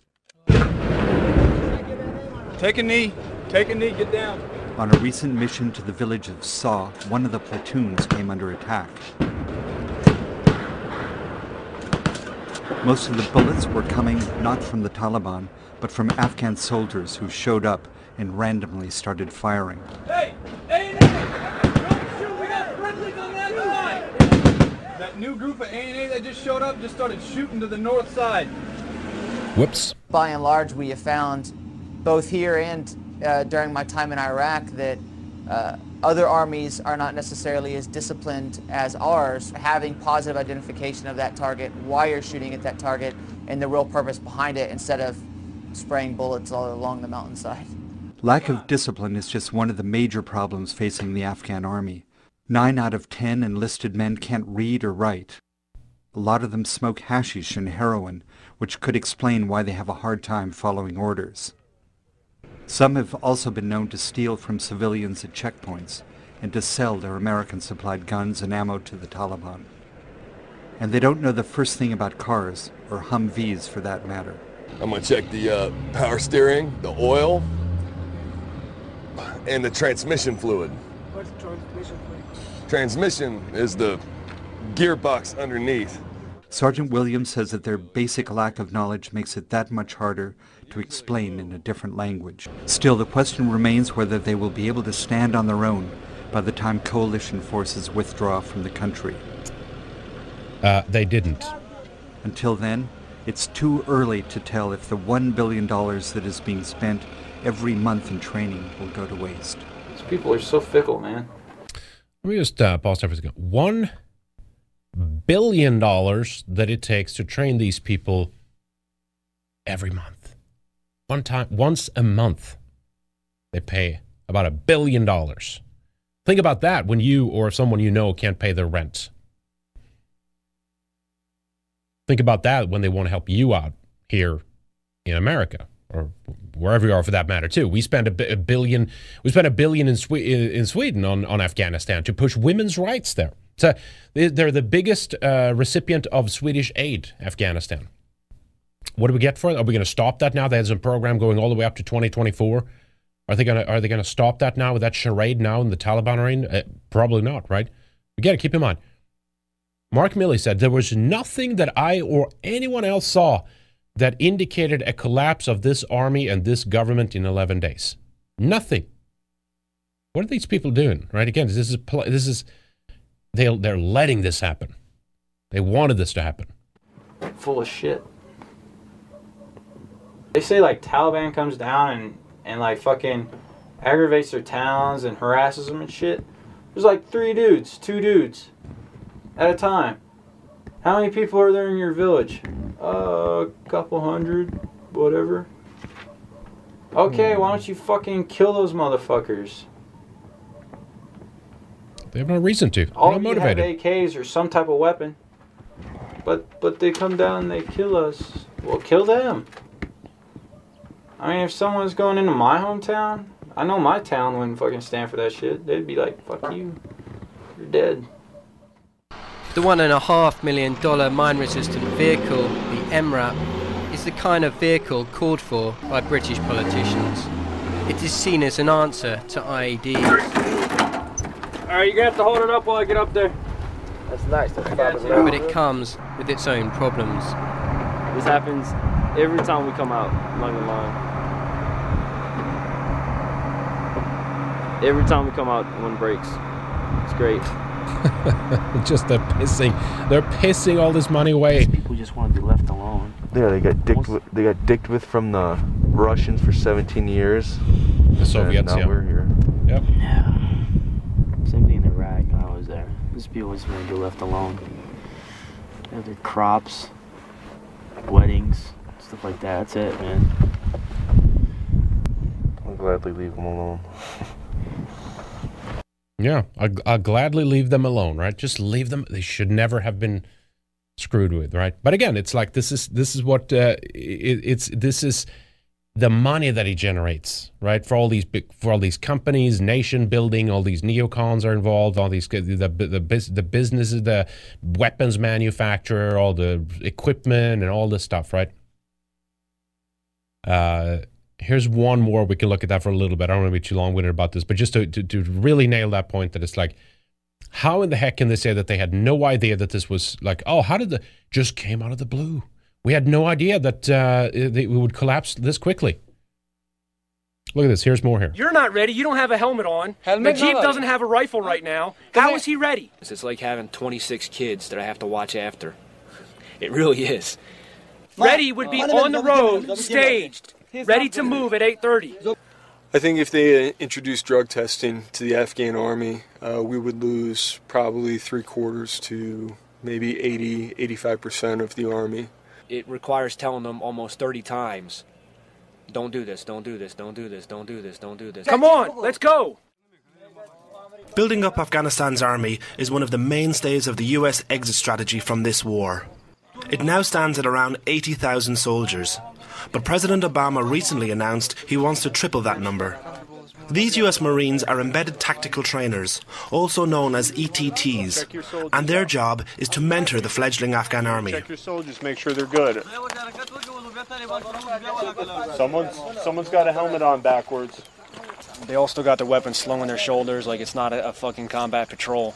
I know we're supposed to advise them and everything like that, but they're supposed to be able to conduct tactical operations without us.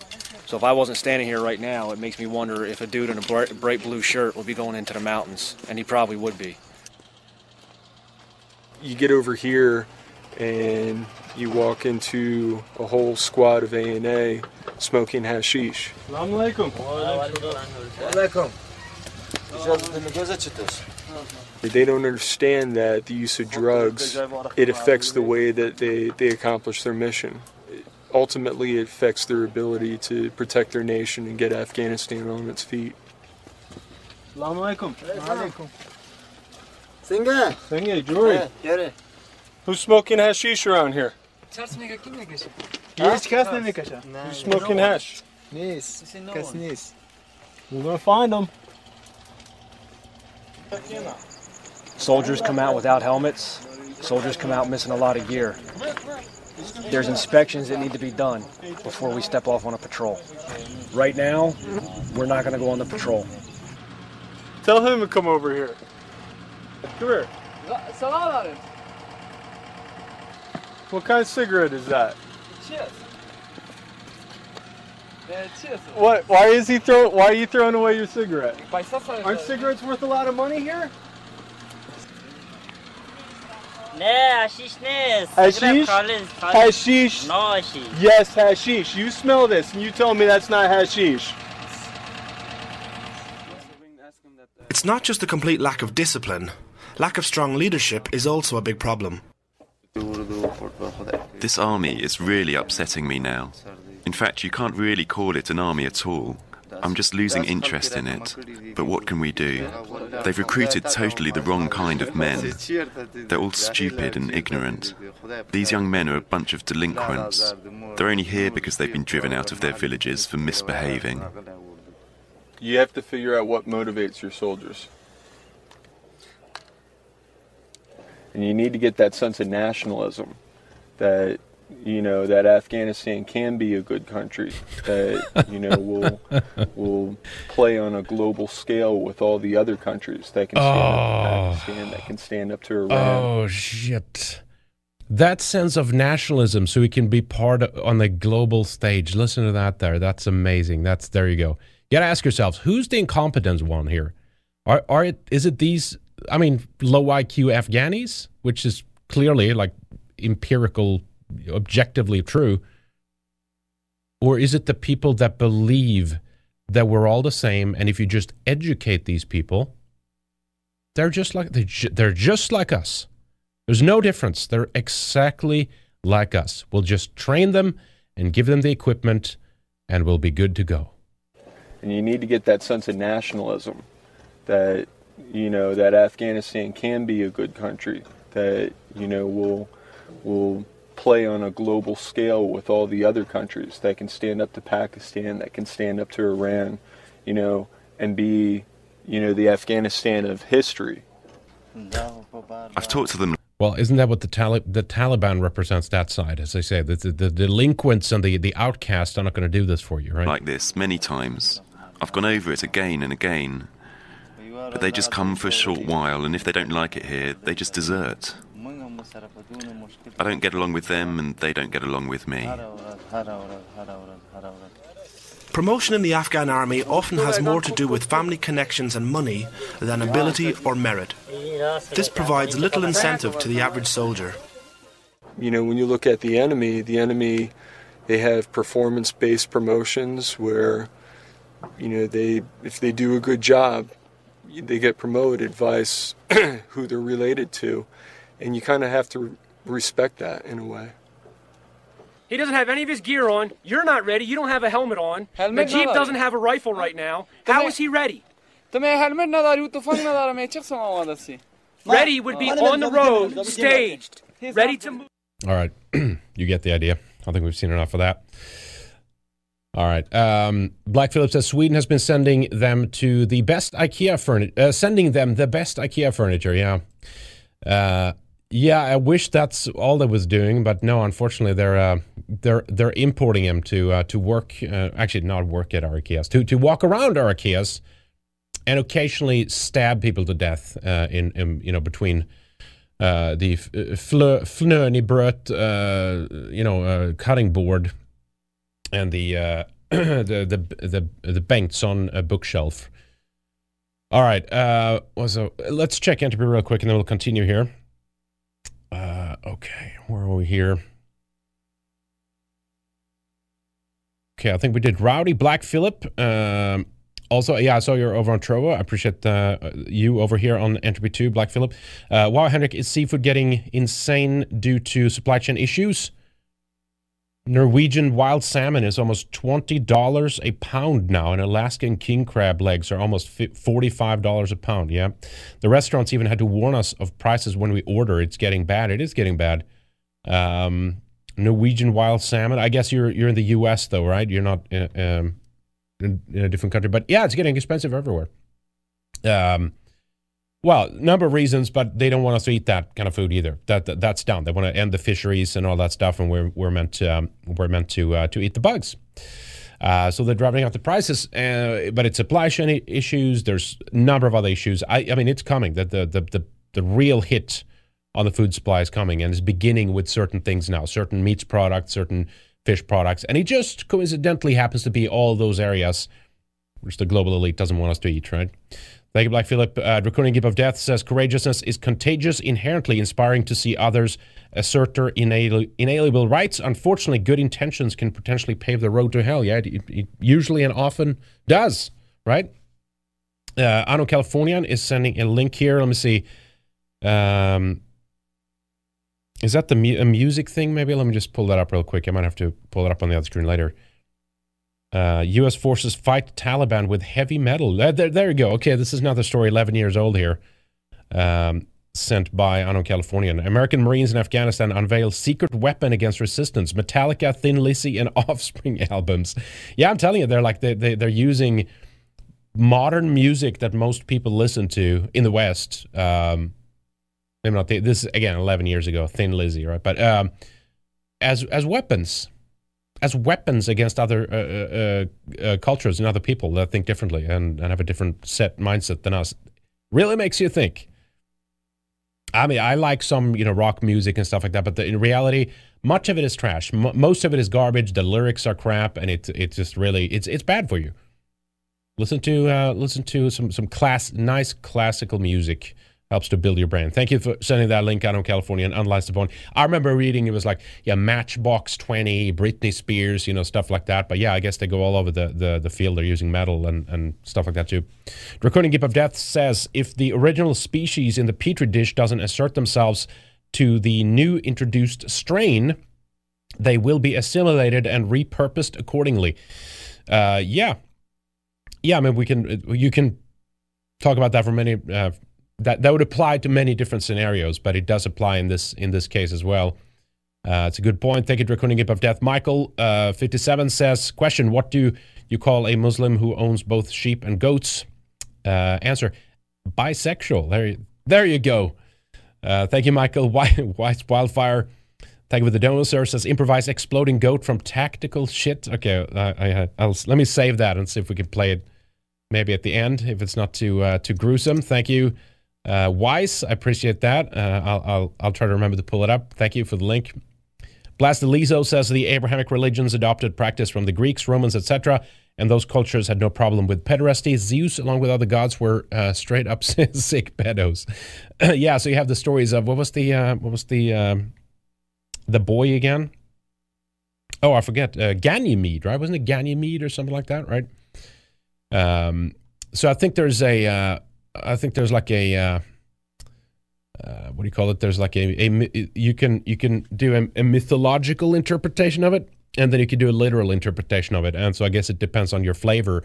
What I can say though is that many who approve of that type of behavior, they read things into stories and things which are obviously mythology as literal events, and then they use that as a justification to continue their sick behavior. I don't think there's many believe that Zeus actually existed, and therefore, and also he actually had a boy lover or something like that. But anyway, it's all about justification. It's all about looking at stuff and then saying, yeah, look, this is totally correct. This is totally moral, right? Scott said, but yeah, it's an interesting point, Blazalizo. Scott says, I live in a little town in Northern Ireland, and our charities and newspapers are telling us we need to open our hearts and homes to Afghan refugees. Well, there you go. I hate these people on a level I cannot articulate. I completely understand. I'm right there with you. This is, it's so sickening, right? Again, who's taking the hit? Who's taking the blame? Who's taking the, it's the West invaded these countries, and therefore you have to take care of these people. Absolutely not. We'll show that in a moment too. It's very different forces behind this. Per H says, why should anyone babysit and pay allowances to this country? Talking about Afghanistan. Sweden gives 3 million Swedish crowns per day in financial aid when we have old folks looking for cans to recycle. Nej, ut. Krydda på dig. Yeah, out. No, out. And he says, get better. Thank you, Per. I appreciate that. Very kind of you. Yeah, as I said, the biggest receiver of Afghan of Swedish aid is Afghanistan, right? And again, much of this is like, women's rights and things which is never going to come about, right? It is sickening. We should help our people at home pull out. We're never supposed to be in there. There's no clear link to 9/11. This is all bullshit. Osama bin Laden was an asset of the CIA. Osman, right? Tim Osman. Anyway, I was going to play this, but we don't even have to do. This is what Millie is involved in, right? Sesame Street. Look at this. Howdy, Daddy. General Mark and Nurse Holly Ann were about to tell Hey. Is that Facebook? What happened? Howdy, Daddy.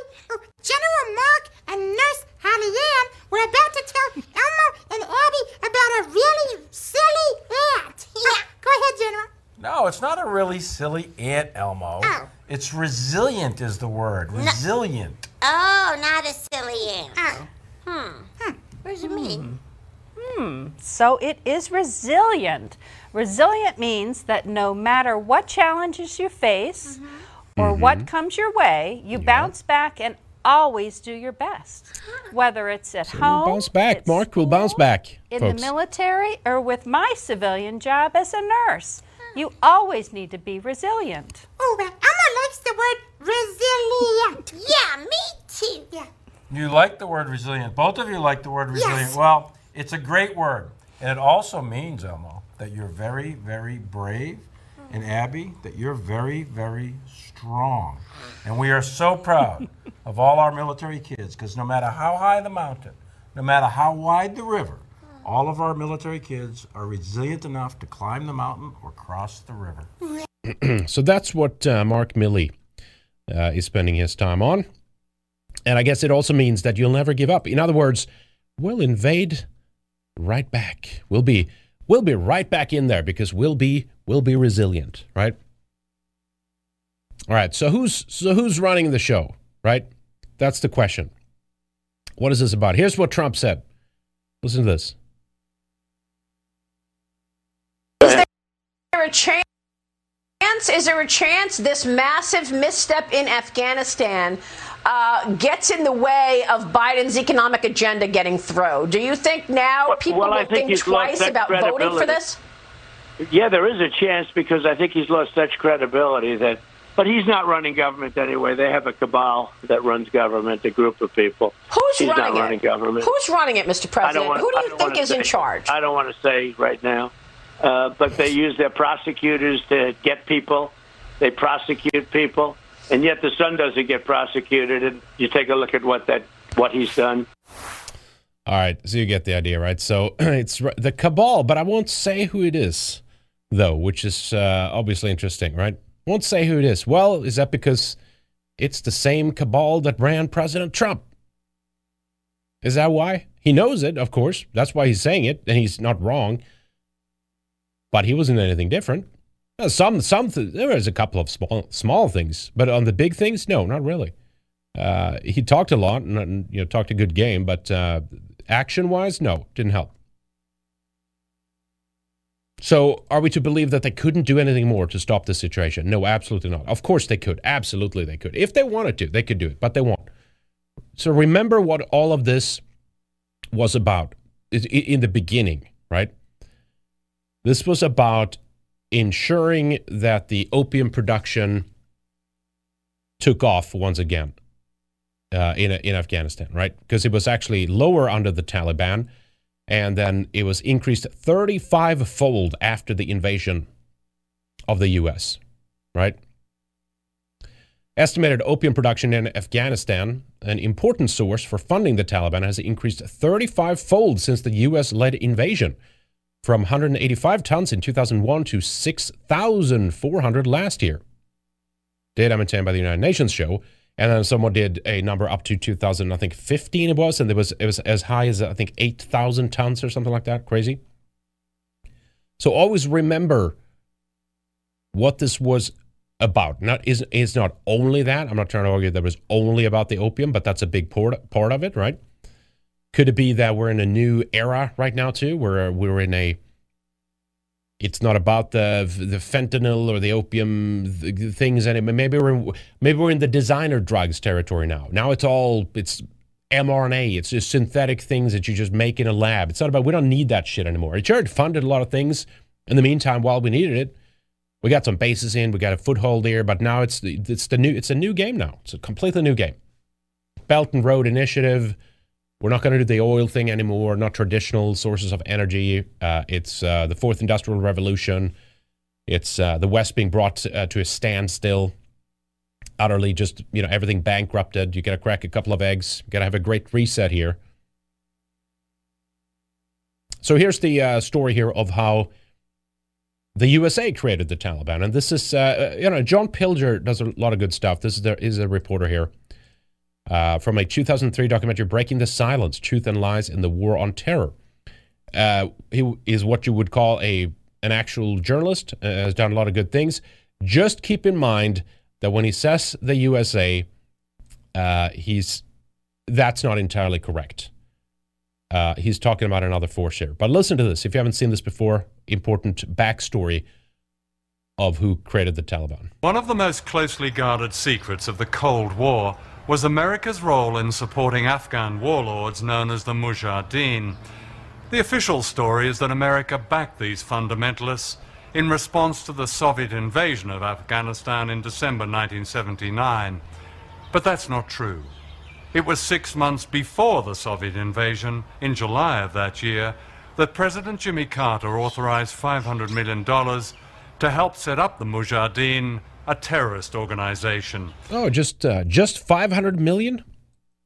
The American people were completely unaware that their government, together with the British Secret Service, MI6, had begun training and funding Islamic extremists, including Osama bin Laden. Out of this came the Taliban, Al-Qaeda, and September the 11th.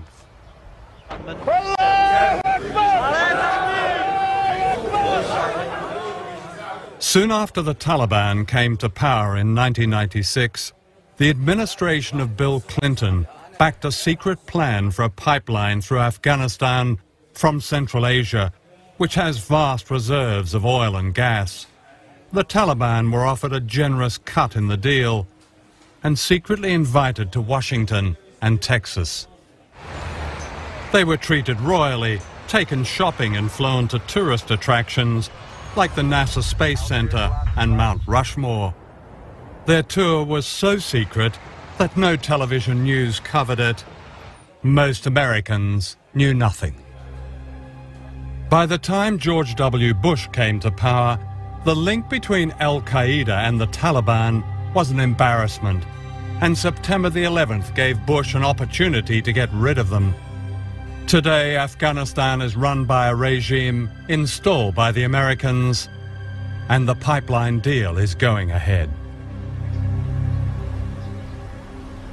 September the 11th also presented an opportunity to an influential group who, even by Republican Party standards, were extreme. Ray McGovern is a former senior officer of the Central Intelligence Agency, the CIA, and a personal friend of George Bush Sr., the president's father. These same people who are running U.S. policy now are people that the president's father kept at arm's length. They were referred to in the circles in which I moved when I was briefing at the top intelligence and policy levels.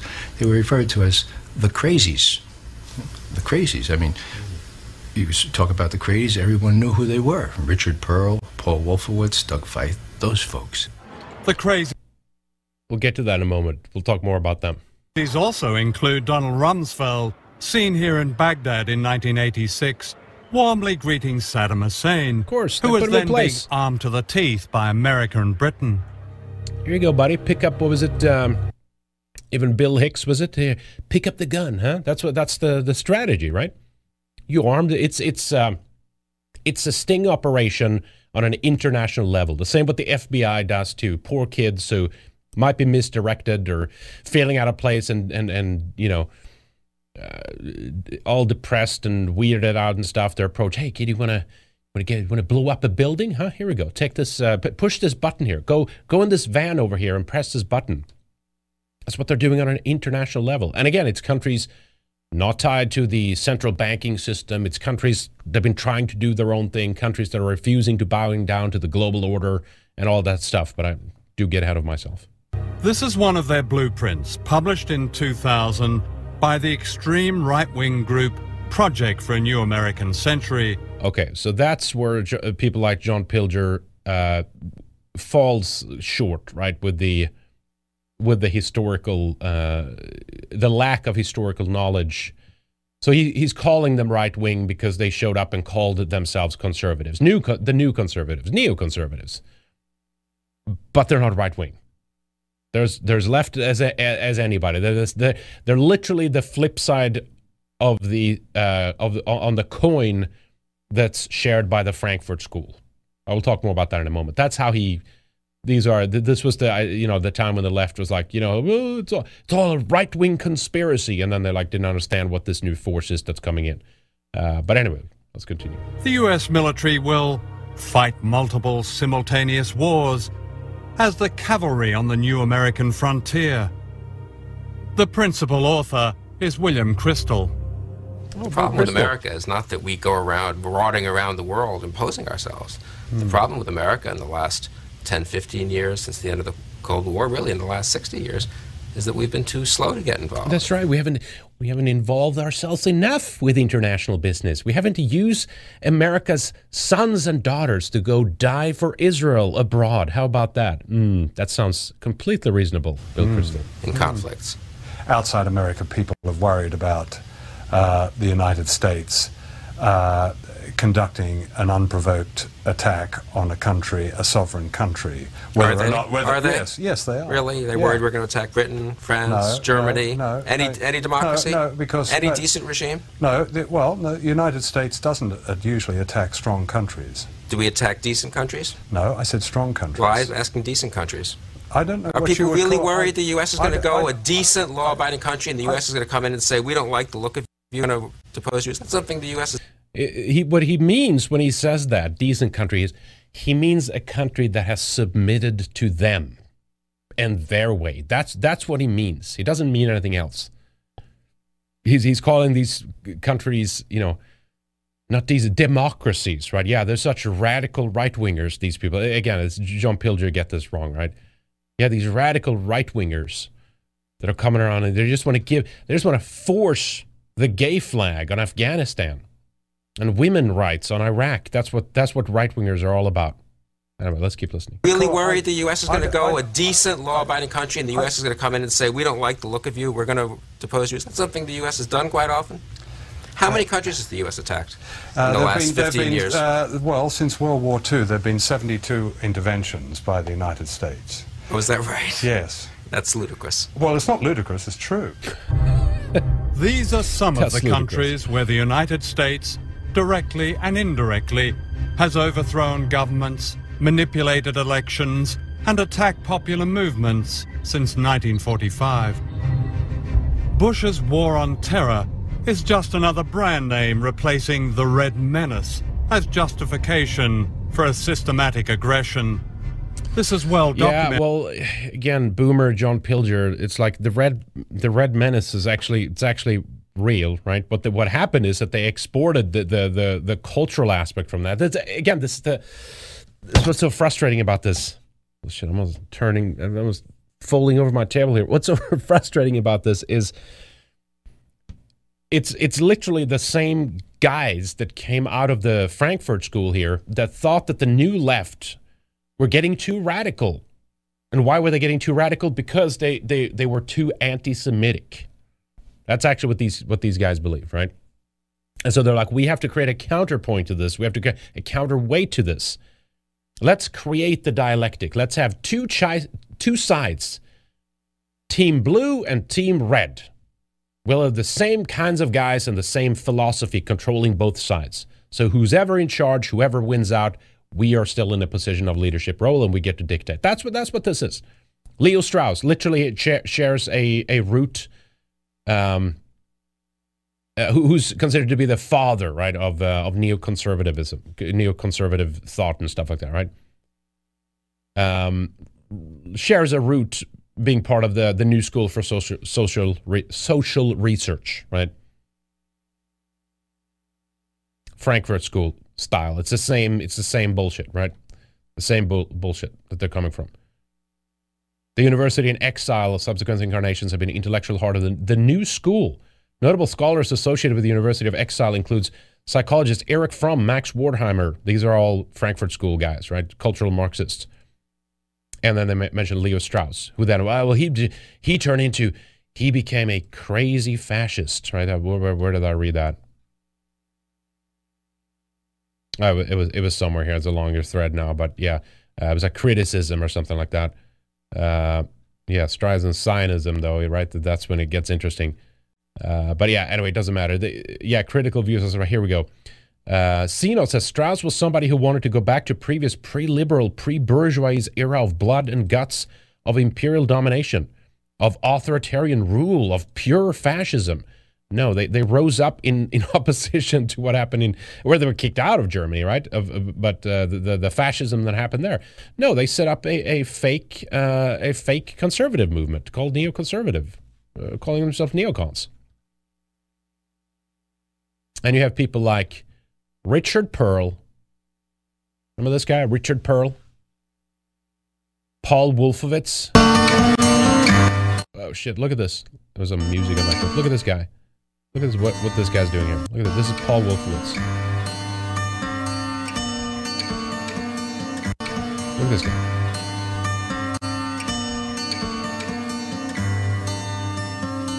Standing outside the Pentagon. Nice. These are nice boys, right? William Crystal, Paul Wolfowitz, Richard Pearl, Doug Fife, Leo Strauss, right? All these people. Ended. Yet it remains a kind of secret history, seldom reported in the West, as a war of terror. It is a war of terror. Of course it is. All right, so anyway, so that's that clip there from John Pilger, who gets, like 2/3 right, and then he'd like nothing on like just Zionism or how these boys popped up, whether they're offering an alternative to hijacking conservatism, and then Irving Kristol, of course, which is the father of Bill Kristol. And again, this is your, according to John Pilger, you're a crazy right-winger then, who's a neocon, part of this group for the Project of American News, project for the American Century, and these groups that start, they were all involved after 9/11, formulating this new way that America, handled these situations, and the Department of Homeland Security and all we could go on and on, with shirt off and all the body scanners at the airports and all this nonsense that they put into place after 9/11. That's the reason why now you can't travel, right? And it's just gotten 10 million times worse under COVID, and they're never going to let up. But here's Bill Kristol, which he talked with in this clip. Listen to what he says here regarding, of course, all the newcomers that now will come because of all these wars that these guys started in Middle Eastern or North African countries. All these people that they want to import to our countries. Just coincidentally happens to be those countries that they decided to invade, both at the benefit of Israel, but also to the benefit of making sure that native Europeans and European Americans are slowly but surely becoming minorities in their own countries. Listen to what he says here. Look, to be totally honest, if things are so bad, as you say, with the white working class, don't you want to get new Americans in who aren't going to be... I'm serious. You can make a case that this is going on too long and this is too crazy, probably, and I hope this thing isn't being, videotaped or ever shown anywhere. Whatever tiny, pathetic future I have is going to be totally collapsed. You can make a case that America has been great because every I think John Adams said this at the beginning, right?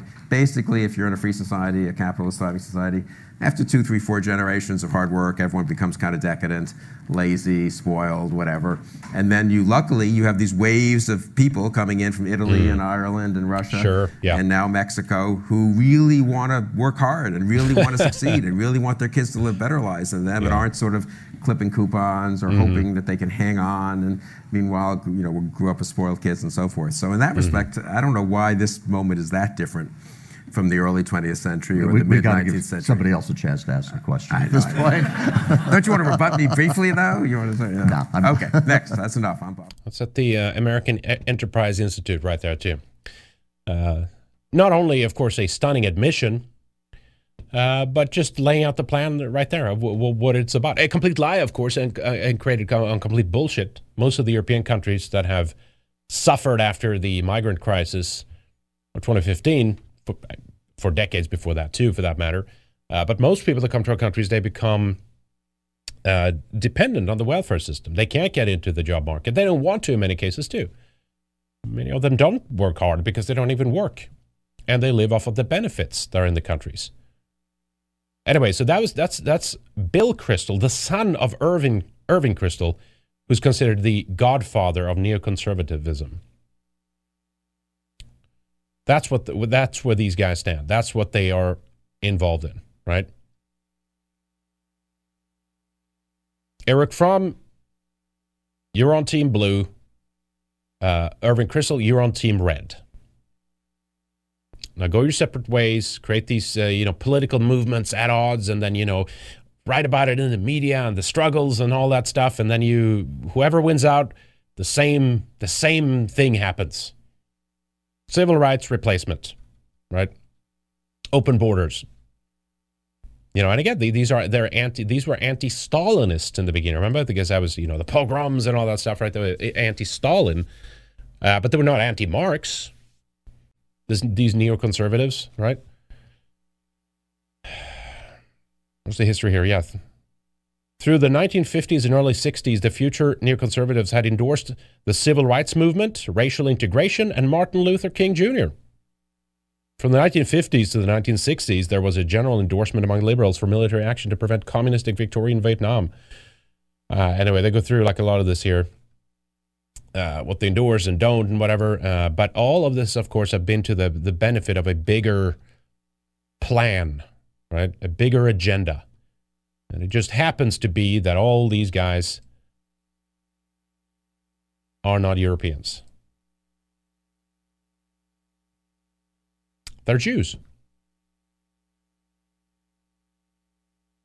So will they think of America first? Will they think of Europe as well as a shared heritage of the Europeans that founded and built America? No, of course not. Quick mention here, Osama bin Laden, of course, was believed to be a CIA asset at the time. Tim Osman, he mentioned John Pilger in the clip, which is accurate, how they the Taliban, the Mujahideen, were like touring America and stuff like that, and it's believed that Osama bin Laden at that time was part of that. Now, a lot of people have consequently, put this down and, this is just a conspiracy and blah, blah, blah, all that stuff, right? Tim Osman was the name assigned to him by the CIA for his tour of the U.S. and U.S. military bases in search for political support and armaments. There's some evidence that Tim Osman visited the White House. There is certainly that Tim Osman toured some U.S. military bases, even receiving special demonstrations of the latest equipment. Here's one document from the CIA, allegedly here, talking about that. You see Tim Osman and Osama bin Laden on the same page there, on that document right there. All right, here's Trump. I mean, we don't have to play this really. He just talks in it. He mentions the only line I found interesting. And it was, "We're paying Afghan military men a fortune." So, despite the fact that they're paying these guys a fortune to stand up to the Taliban and stuff like that, right? This new military force, they are useless. They're incompetent. They're low IQ. They can't do anything. And we're just pissing away money. Complete waste. But again, not an accident, right? Taliban parade new weapons seized from Afghan military as U.S. withdraws. It's a complete accident. They happen to take all our weapons too, by the way, as we're pulling out and leaving. Totally not setting something up here, something bigger. How U.S. aid funded ISIS and resources. You remember all the Toyota cars that showed up at the hands of ISIS, Al Qaeda, whatever. Listen to this here, a clip here. The Taliban are on the march and gaining territory at an astonishing rate. This is back from July, so it's to show you all the weapons and stuff. Journalists to see the latest army base the Taliban have captured in the province, and they want to show us the treasure trove of military riches they've seized with it. Many of these boxes supplied by the Americans hadn't even been opened before the Taliban got hold of them. RPG. Whoa.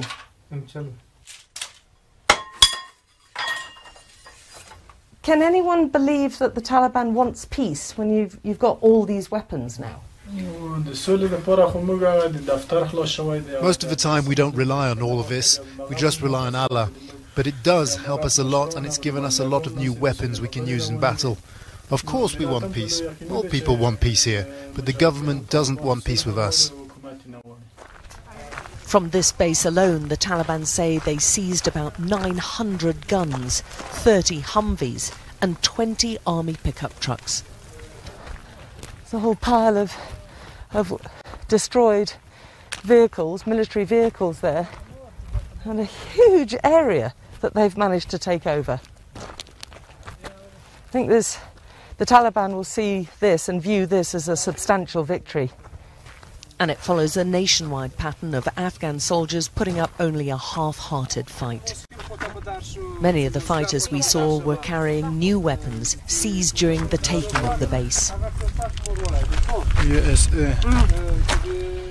The white flag that signifies the Taliban takeover is flying in large swathes of the country right now, and they're creeping closer to the capital.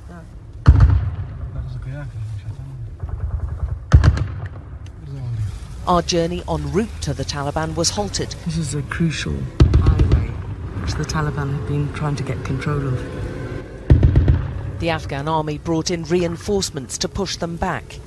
The Taliban resurgence appears to have real momentum, and that's worrying for the Afghan government and its international allies, who are now watching all the military hardware they handed over ending up in the hands of the group they're meant to be used against. Yeah, total coincidence. The government is seen as weak and deeply unpopular in areas, particularly where the Taliban have managed to take a hold. Can you work with any of them? They are nothing, anything. They are nothing. In this, we will destroy them. Nothing. We are going to destroy our country. They come, they bring bad situation for Afghanistan, for our people, for our civil lives, for our country, for our schools, for our hospitals, everything. They're destroyed. And this while peace talks are meant to be ongoing.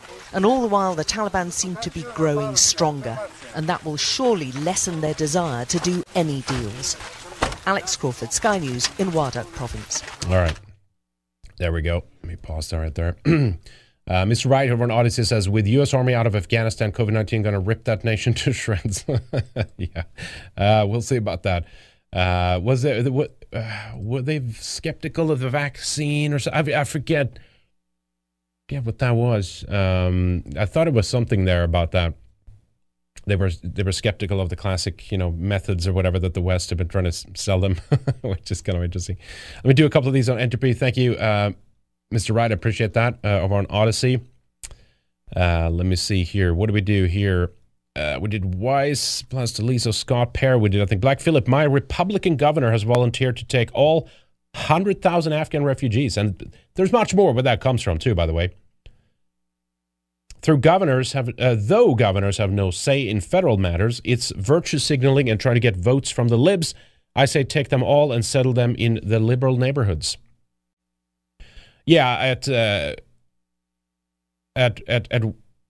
at worst we can do that, but at best don't come at all, obviously. But yeah, Black Phillip says, Henrik, you're right. There are a lot of our guys cheering on the Taliban, but their brothers are coming to the West in hordes at the same time. We should never have been there, and they should stay in, or they should just stay in Afghanistan. Yeah, absolutely. Yeah, you got to drop this cheering on the Taliban. Like regionally, like what they're achieving locally. Fine, that's great, good for them, kind of thing. But it's not a role model, and they haven't achieved anything that they weren't allowed to have happen. It's the same as when you see these like, oh, we take, whether the Muslim imams or whatever it is, like we're taking over Europe and we're, our birth rates, we're going to conquer you and stuff. And it's like, yeah, you're just because our elites are letting you happen, letting that happen. They want that to happen. If we had people that looked out for us, or if we were in charge, we would have put up a fight about it. I mean, an actual fight, like directly at like the border, or if they come in, you take care of the problem. You kick them out. You deport people who are not supposed to be there, etc. Would never have happened, first of all. But it's like, yeah, you're just winning because we have our enemies is the guys on the top. The guys at the top of the pyramid, international forces, if you will, they're controlling our politicians and stuff like that, right? But here's some more. Taliban's scary spoils of war. U.S.-made guns, Black Hawk and Mi-24 choppers. This is crazy. There's some good music here from Hindustan Times. Listen to this.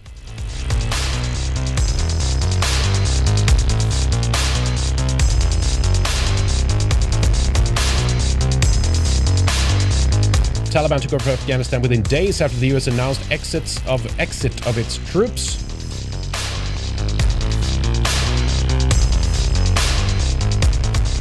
The pace at which Taliban took control of Afghanistan shocked the world. Yeah, it's a complete surprise.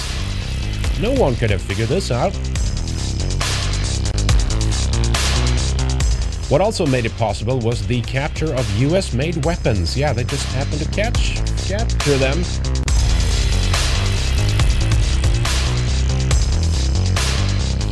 Taliban insurgents seized rifles, body armor, suits as they overran Afghanistan.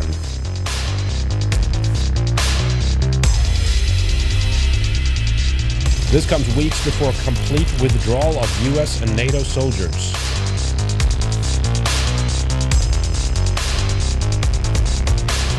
What Taliban captured during Afghanistan Blitz.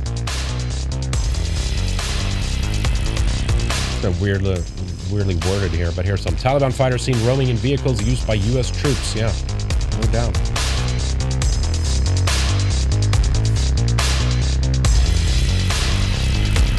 There we go. Some visuals show Taliban using UH-60 Black Hawk attack helicopters. This is incredible.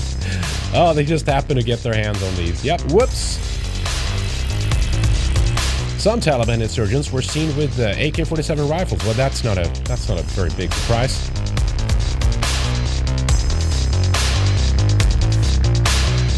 Taliban were seen with M4 carbines and M16 rifles previously used by Afghan armies. So they're just obviously handing everything right over, right? Taliban took control of an Mi-24 helicopter gifted by India to Afghanistan. There you go. Nice. A couple of, like 4 or 5 choppers now. Humvees. Shoulder-mounted drone grenade launchers. Fantastic.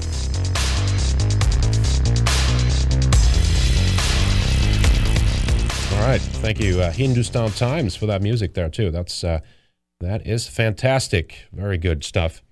Yeah, so here's someone else noticing this too. 1, material implications of Kabul. That, my friends, is the Taliban flying a U.S.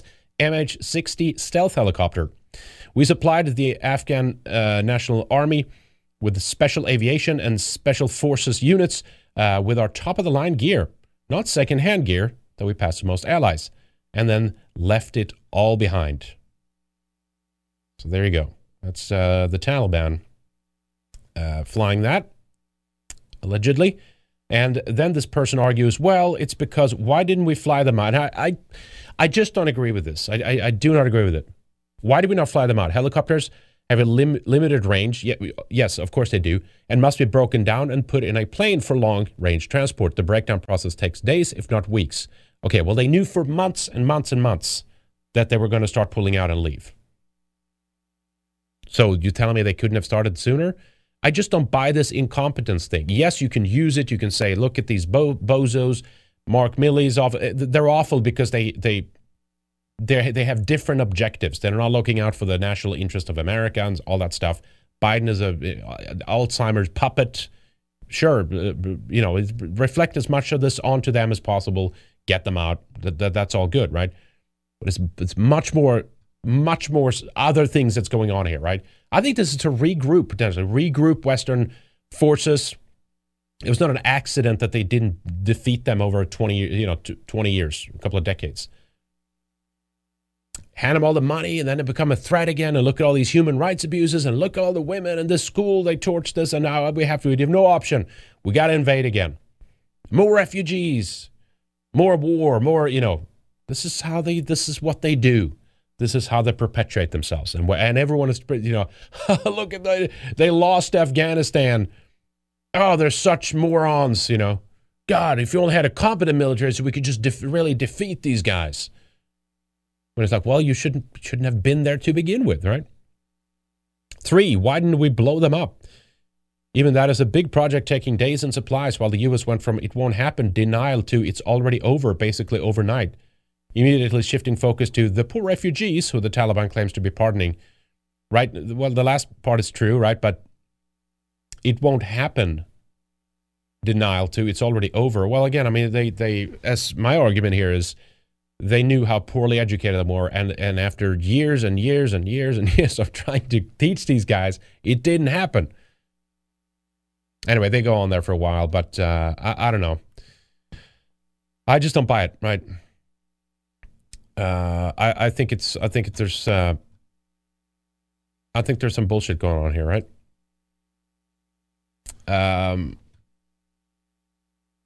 Chaos. This is from a few days ago, but again, this is to see just some portion of the footage of like how chaotic it was, and again, that all this will be used to say, oh my God, we must do something, right? Save them. Look at how distressed they all are, right?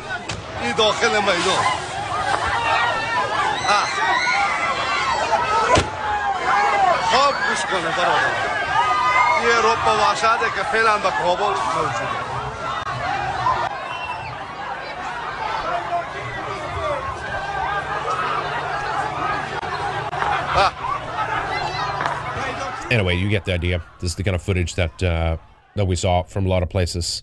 The airports, we have people, jumping off, planes and all kinds of stuff, right? Let me see if I had that. They were trying to get aboard. Yeah, look at this here. It's an American plane taking off. And apparently people were climbing onto the wings and they're falling off right there as the plane was taking off. You guys see that? Right at the end there? Allegedly, that's what it's of. I mean, I can't for certain say from this distance, but that's what they claim that is. They're so desperate to get out. They're so desperate to get out, either because they know what's coming, because they worked with the enemy, right? This is how the Daily Wire covered some of the Afghanistan stuff too, which is just, I had a couple of stories real quick here too. I won't have time to go into this in any detail. I was going to, but I've already gone for too long here. Biden's national security advisor, victim blames Americans trapped in Afghanistan following Taliban blitz. It was their choice. It was just to show you this idea that they have they're trying to, they're going with the angle that it's like, oh, they're incompetent. And I've admitted that there is some of that here. I'm not trying to say it's that all of them are completely, in cahoots and know what they're doing or whatever. Some of these people just down the line, down the food chain, so to speak, was thrown a couple of curveballs last minute and don't know how to deal with it. Obviously, that is the case, right? But people who dictate stuff, they know how poorly the Afghan military was here, right? But so they were talking and they're saying basically we won't be able to get you out. We can't promise to get you out.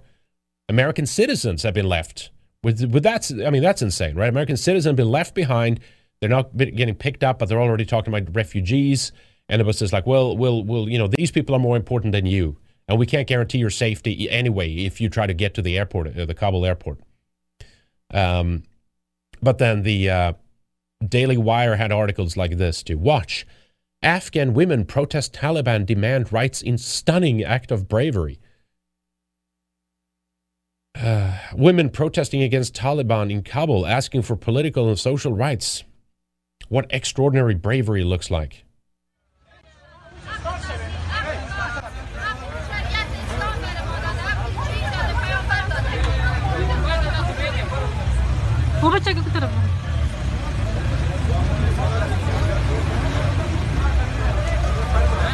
And frankly, it seems completely calm. There's no one that's shooting them. There's no one that's hauling them off. No one that is saying they can't do that, as far as I can see.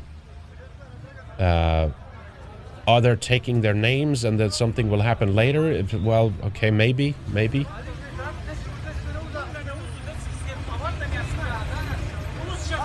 But it feels a little bit of one of those like kind of like an invented outcry, you know what I mean? And it might not be. We'll see if any of this is real that's coming out or whatever, but it feels like it's that little bit of that contrived, kind of Western, the media narrative that they like to drive. And of course, again, what's the reason? Well, to get you to accept them as refugees, not admit that we did wrong and but the people who did this, they did wrong and they should be held accountable for this. They need to pay, the people who advocated for this. Bring in the neocons. Can you bring them in? Can we try these people for treason and war crimes and misery and whatever other charges you can levy up against these people? Afghanistan doesn't threaten us. It never did. Importing unvetted jihadis is what allowed for 9/11 to happen. Well, I mean, I'd have a different take on that. But from the official perspective, yeah, that is true. Like if you bring in these people, if you import these, that will be the greatest problem. And of course, that's what they want as well. They want these problems to come. More terrorist attacks, most likely in Europe in the wake of this, but maybe even in the U.S. We'll have to see. Importing them again will allow another one to happen. There was never a threat to America from Afghanistan. I agree, right? The Libertarian Party of Texas said, there has never been an American killed by an Afghani in a terrorist attack on our soil. Also, we know who worked with us. It's not rocket science to know how they are safe to bring over. Libertarian Party, yeah, just bring them over. And the guy here replies, says, you have to be amazingly ignorant to hold this position and not be aware of the absolute chaos that has unfolded in Europe as a result of importing Afghan refugees. Yes, absolutely, right? And that's the point here, too.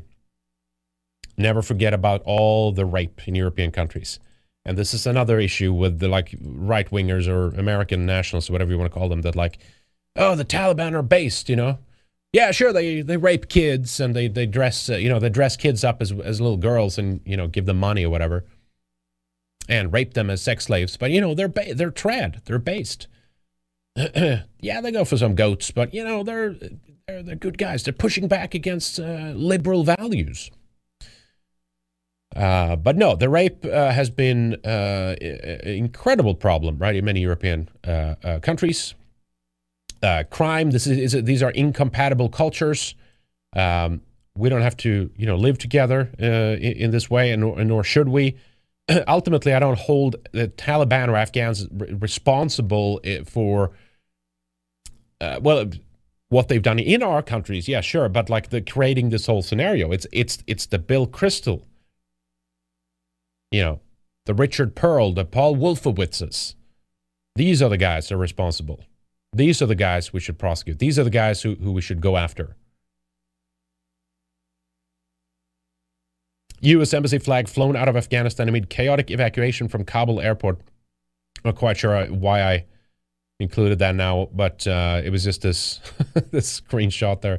The U.S. Embassy flag is flown out of Kabul in photograph provided to Fox News. It's like that. Get the flag out. I don't know, just this weird last chaotic kind of scenes, and there's oh, look at that, they're getting the flag out. I don't know, it's just so dumb, everything. So here's, what was this, NATO headquarters in Afghanistan? Short clip, look at this.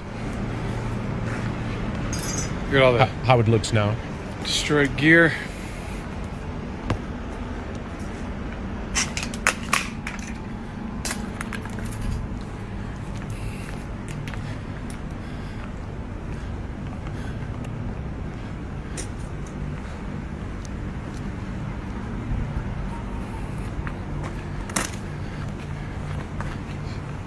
So this area is known as Circuit City.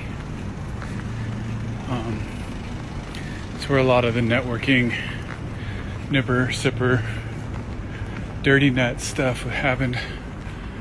It's right outside the main headquarters for the ISAF mission, or RS mission at this point.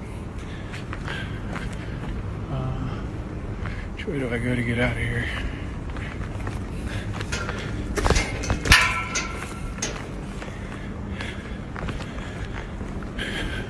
The main spot here.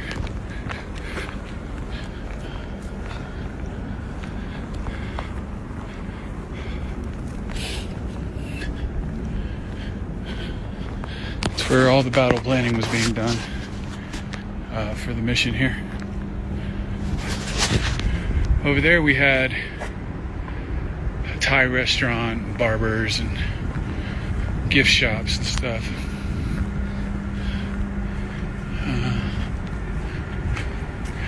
It looks like that fire right there was the radar for the C-RAM. And it looks like they have set that on fire. Yeah, did you say Thai restaurant? People destroying hard drives down there at the end. We had our perfect little globalist village here, right in the middle of Kabul. The flag here is the last one.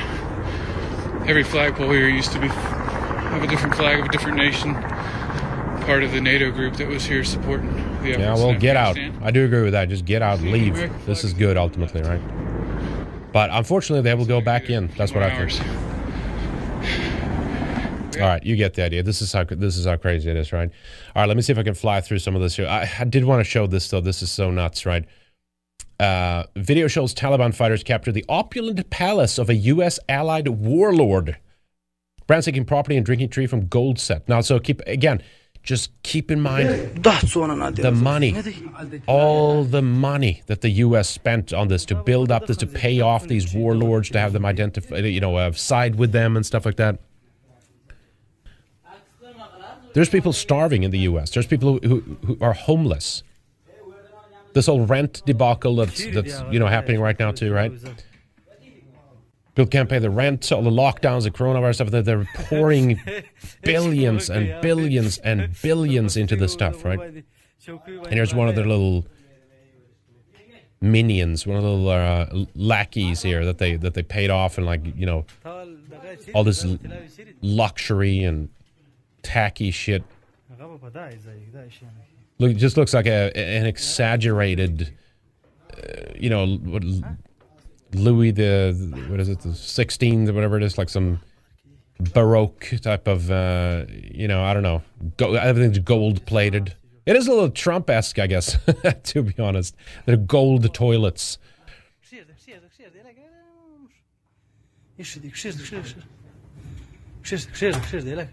Gold set of tea, tea set and all that stuff. And there's like, what is that, Rumi or something like that there? Anyway, so that, it fell. It was allowed to fall. Here's the guys now sitting in this this palace that paid for by you, the U.S. taxpayer. And they're like, all right, we'll do our Bashir Bazi in here now then. Yeah, so it's a bordello for the Basha Bazis. Exactly.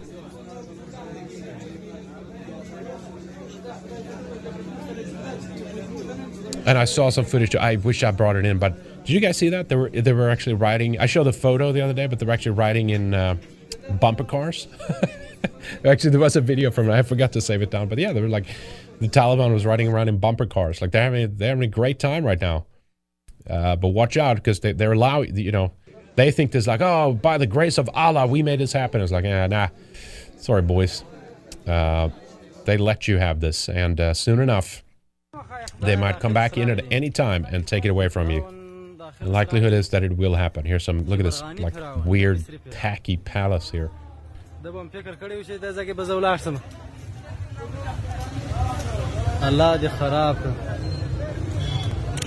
this, like, what is that, what is that called, that lawn?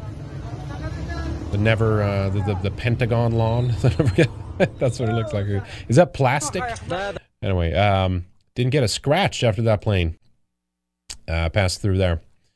Okay, a couple of things here. I'm going to wrap up here shortly, but White House outs intelligence officials' locations in Twitter posts, and I still can't decide, is it only incompetence, or do they want to have this out there so that there will be vulnerable targets? And because you always have to wonder. I know they're stupid people, but there are also some very smart people, and sometimes it's hard to differentiate. The White House appears to have inadvertently revealed the identities and locations of intelligence officials in the Middle East in a Twitter post on Sunday. Pentalon, yeah, was that what it was called? Who took this picture of outing intel officials? Dear God, someone says here, and they show the picture of but there's more strange things that actually goes on in this picture here. But yeah, so apparently, I mean, if there's a high-res image, you can zoom in and see, I guess, faces and stuff of intel people. Here's apparently Biden sitting there. Very concerned about this, right? All alone, a symbol of strength right here. It's like they want to fool you into thinking that they're weak. Part of the system is weak, don't get me wrong, But it could fight back and do damage if it wanted to. So look at this here. Joey is not at Camp David. The whole TV is photoshopped into the old picture. And the reason why they say that, and this is based on the previous image that I showed, this image here, someone zoomed into that part of it and says, the time difference between London and Moscow is only 2 hours. So this picture could not have been taken today because it's 3 hours in the picture. So the normal time difference between London and Moscow is 2 hours. However, there is a space of about 2 weeks when the clock is, what is it now? Spring forward and spring and back in fall or whatever, right? But it's relevant. There's a 2-week period where this is out of whack, right? Isn't that so? It's a difference when they go forward or back with the clock, or some people are speculating that it took place in March when Moscow goes forward 1 extra hour before London catches up or something like that. I think that's the direction it works, right?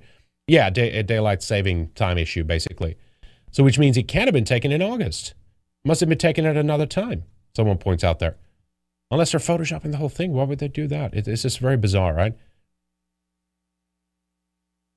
1629 London and then 1929 Moscow. It's very strange, right? And then here's another version of the image that they used. It's another media outlet. Notice, though, he has a suit on in this one. There's a white or light blue shirt underneath and then a blue jacket. Sports jacket. And in the original picture, let me go back in that one again. He has a dark blue polo shirt, short-sleeved. Both of these pictures are released by different media companies, but they're claiming it's the same day. What is that about? You're telling me he took the suit off? And the shirt, and under that he had a blue polo shirt? It's a small detail, but it's just one of those, what the fuck are they doing?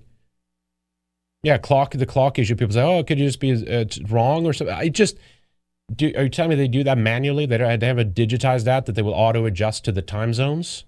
I don't know, it just feels weird, right? But there's other discrepancies like that.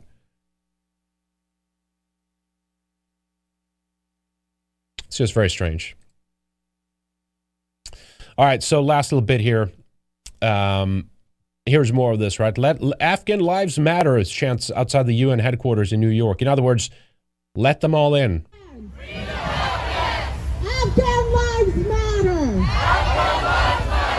Afghan lives matter! Afghan lives matter! Afghan lives matter!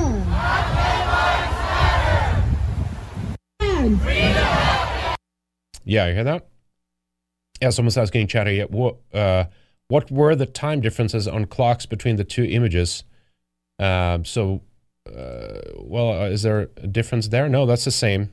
1,600 hours and 1,900 hours, so 3 hour difference. But it's only supposed to be 2, so that's the difference. So we don't know why. But yeah, I mean, of course, something could one was off or whatever. But again, there's a number of other things. They're exposing the details about the intelligence people, which they're not supposed to do. Different outfits on Biden. It's weird all around, right? It's just incompetence. More than 60 countries say Afghans and others must be allowed to leave Afghanistan. Okay, and where are they supposed to go? We all know where they're supposed to go. They're supposed to go to Europe. The majority of them. Some, of course, will be flown in to America as well, first class. Diplomat, not even tanks can stop large wave of Afghan refugees heading to Europe. I think that's a bullshit. I think if you use drones and you see where these large population numbers are, you can just stop them at the border. But they're pretending that we can't do anything to stop this. Merkel and Macron scrambled to prevent repeat of 2015. Despite Europe heavily fortifying its borders since 2015 crisis, a top diplomat warns that not even tanks can stop a potential large wave of Afghan refugees heading to the continent. Even before the Taliban took control of Afghanistan, up to 30,000 people were fleeing the country every single week. I've seen reports of something like 3 million people right now on the move. Humanitarian development worker Sybil Schengi told the German broadcaster WDR on Sunday, we can assume that up to 3 million Afghans will make their way to Europe in the foreseeable future. Holy shit. We don't want it. Thank you. We're full. Schengen explained how the refugees are intent on leaving the Middle East entirely and settling in European welfare havens where the state partially subsidizes their living. That's right. But we heard from Bill Kristol how they're contributing so much to our economy and they work harder than us. Neocon lies. That's what we call that. Zio lies. I ask people, why do you not go to Saudi Arabia? They are Muslim. This is your culture. The answer is always, no, Germany is better. Although many experts think that Europe's effort to strengthen its ports of entry since 2015 will prevent a repeat of the 2015 invasion, others are not so confident. Europeans have to realize a new refugee wave now seems inevitable. And then they talk about, about Macron, how they say, oh, this is bad. What was the wording here?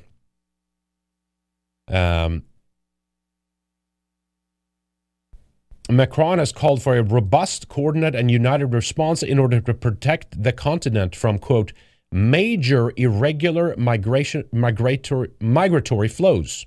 That's an important word distinction right there, too. This is where we got to stop illegal immigration crowd fails.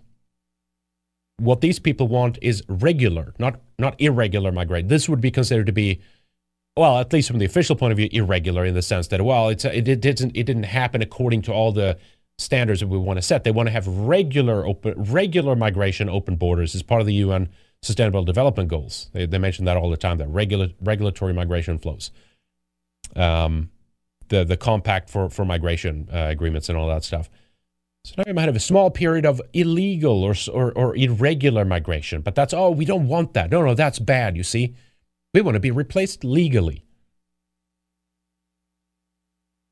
Anyway, I'm going to fly through this here. So Sweden, same thing. I mentioned that. They've pissed away 8.5 billion Swedish crowns, almost $1 billion so far, on women's rights in Afghanistan. They have a program going up to 2024, and my point was, can we stop this now then? Taliban take over? Just stop with these payments? Swedish aid to Afghanistan is the highest country of all of them, and then there's we're working to women's rights important for Sweden's development cooperation in Afghanistan. Absolute garbage. Absolute bullshit. And so this is what happens, of course, when we have large flows of migrants coming to Sweden. They rape people. They rape our young ones. They rape women. They rape children. It can be from Afghanistan. It could be from some other Middle Eastern country. It can be from North African countries. And then, as this story says, we end up paying out, in fact. In this case, almost $1 million Swedish crowns were paid out to this guy who raped a girl. But then a decision was made, his prison sentence was a bit too rough. So he received almost 100,000 Swedish crowns from the taxpayers because prison was so hard for this guy. So basically, come rape women, you might win. Could win big. And of course, the woman raped received nothing. This is the woman, by the way. This is the woman who granted this. Look at that haircut. Look at that face. That's all over the way. It doesn't matter what country you go to, you have that everywhere. This is Maria Heidenborg, the Justice Chancellor. I'm not sure how you would pronounce that or translate directly to English, but that would be the direct translation. Justice Chancellor. Responsible for paying out 840,000 Swedish crowns, or almost 100,000 crowns, to a sentenced rapist because prison was hard. Yeah, Borg, it's not, that's just Swedish. It's not anything to do with that, but there's plenty of Berg and Borg in Sweden, and that's, the Ashkenazi Jews took those names when they came to Nordic Germanic countries. So it's not a sign of that. But anyway, no, these are our own women, our own old, tie-dye witches that are doing this stuff. And you remember this, of course. Afghan wanted in connection with 13-year-old Austrian girl who was gang raped and then murdered, left on a roadside next to a tree back in June 26th. We talked about the story at that time. Leonie, remember her? We talked about her. Austrian schoolgirl Leonie died in the attack. They were arrested. Here she is right here. These are the kinds of people we get. These are our based allies that we're gonna start coming now to our countries, and we're gonna get more of this as a consequence. We can't live with these people. They're not supposed to live with us. It's better we're separate. We're not supposed to do this. Okay. I think this is one of the last things I want to show here, and then we'll wrap up. Here's people in Afghanistan chanting, embracing the Taliban fighters, seeing as liberators. Right. In other words, it's okay what's happening in there. That this is an internal issue. Should have been from the beginning. We don't have to upset the whole global order here just because there's a problem in Afghanistan. Of course, they should never have been paying the Taliban and the Mujahideen to begin with to act as a force against the Soviet Union. But this is just to show this too, that not every one of them are fleeing and saying, "Oh my God, I got to get out." Like there's supports too, right?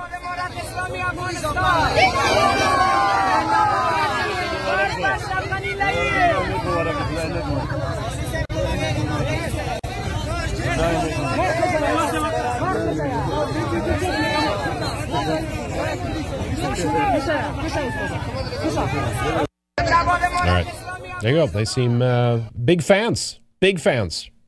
Right there, ladies and gentlemen. Okay. We have to wrap up. I've been going for too long. Let me read the last of these here. Let me see here. What do we have? Den Mother says, thank you for this broadcast. Any idea what Idaho's stance is on migrants? I think largely negative towards it, but there's people working all the time to get it to change. So nothing is ever static and set in stone.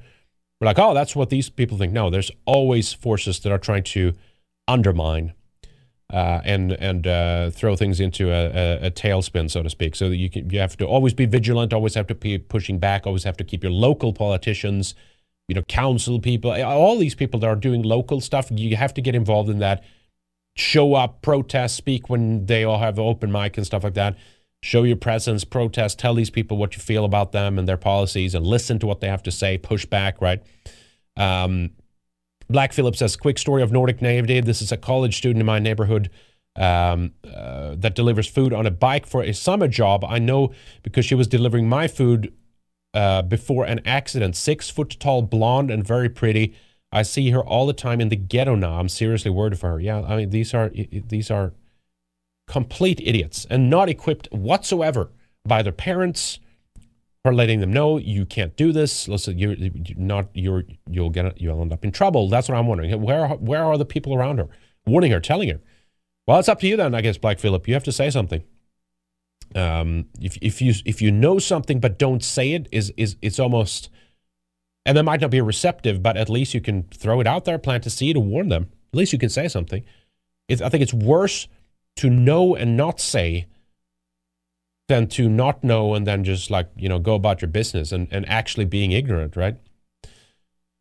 Anyway, thank you, Black Phillip. I appreciate that. Very kind of you. Let me check Odyssey one more time here. I think I'm caught up there. I do apologize if I missed anybody on Odyssey, but I appreciate you joining us today. A little bit cold, under the weather, as I say, still, but I appreciate you joining me today. Always a pleasure spending some time with you guys. Hope you enjoyed it. Hope you got some insight into this situation that we're now facing when it comes to Afghanistan, the coming migrant wave, the potential terrorist attacks in its wake, and then, of course, my prediction, some kind of another layer of intervention or invasion or some major upheaval here. I just don't think these forces are going to hand over Afghanistan to the Taliban and just let it be.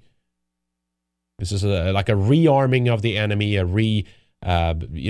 getting back their morality, and then you can do something. I hope I'm proven wrong, but we'll just have to see, right? All right, boys and girls, that's it for me today. Thank you for joining us. We'll be back next with Flashback Friday. I suspect we'll all be feeling much better by then, but this is a weird engineered thing, if you ask me. So you never know. It goes up and down all the time. Tire and fatigue is really the major issue with this. But anyway, guys, thank you so much. Much love to you all. Keep healthy. Keep fighting. Keep saying something. Push back. Get involved. Get involved locally. Defeating something on a national level, or just interesting you in those kinds of political affairs. It's I think it's fruitless, but not locally. Not yet. And put yourself in a position, if nothing else, where you get out of harm's way and get to a community where there's good people and stuff like that, right? All right. We'll see you guys, if nothing else, on Friday.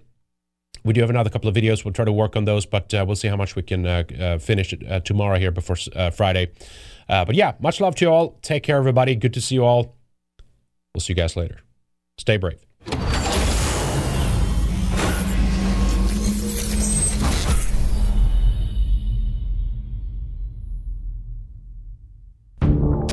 Do you love Red Ice? Want more? Get access to exclusive material by signing up for a Red Ice membership. You'll be able to watch Weekend Warrior, our flagship show, the second hour of interviews, and other special feature videos only for subscribers. Were you a member and we lost you along the way? Renew! We love and appreciate you guys and gals and cannot do this without you. Help us be a sane voice, a lighthouse in the sea of insanity. As times get tougher, as people are searching for answers, they're going to need content like Red Ice. A little of all your support can go a long way. Thank you.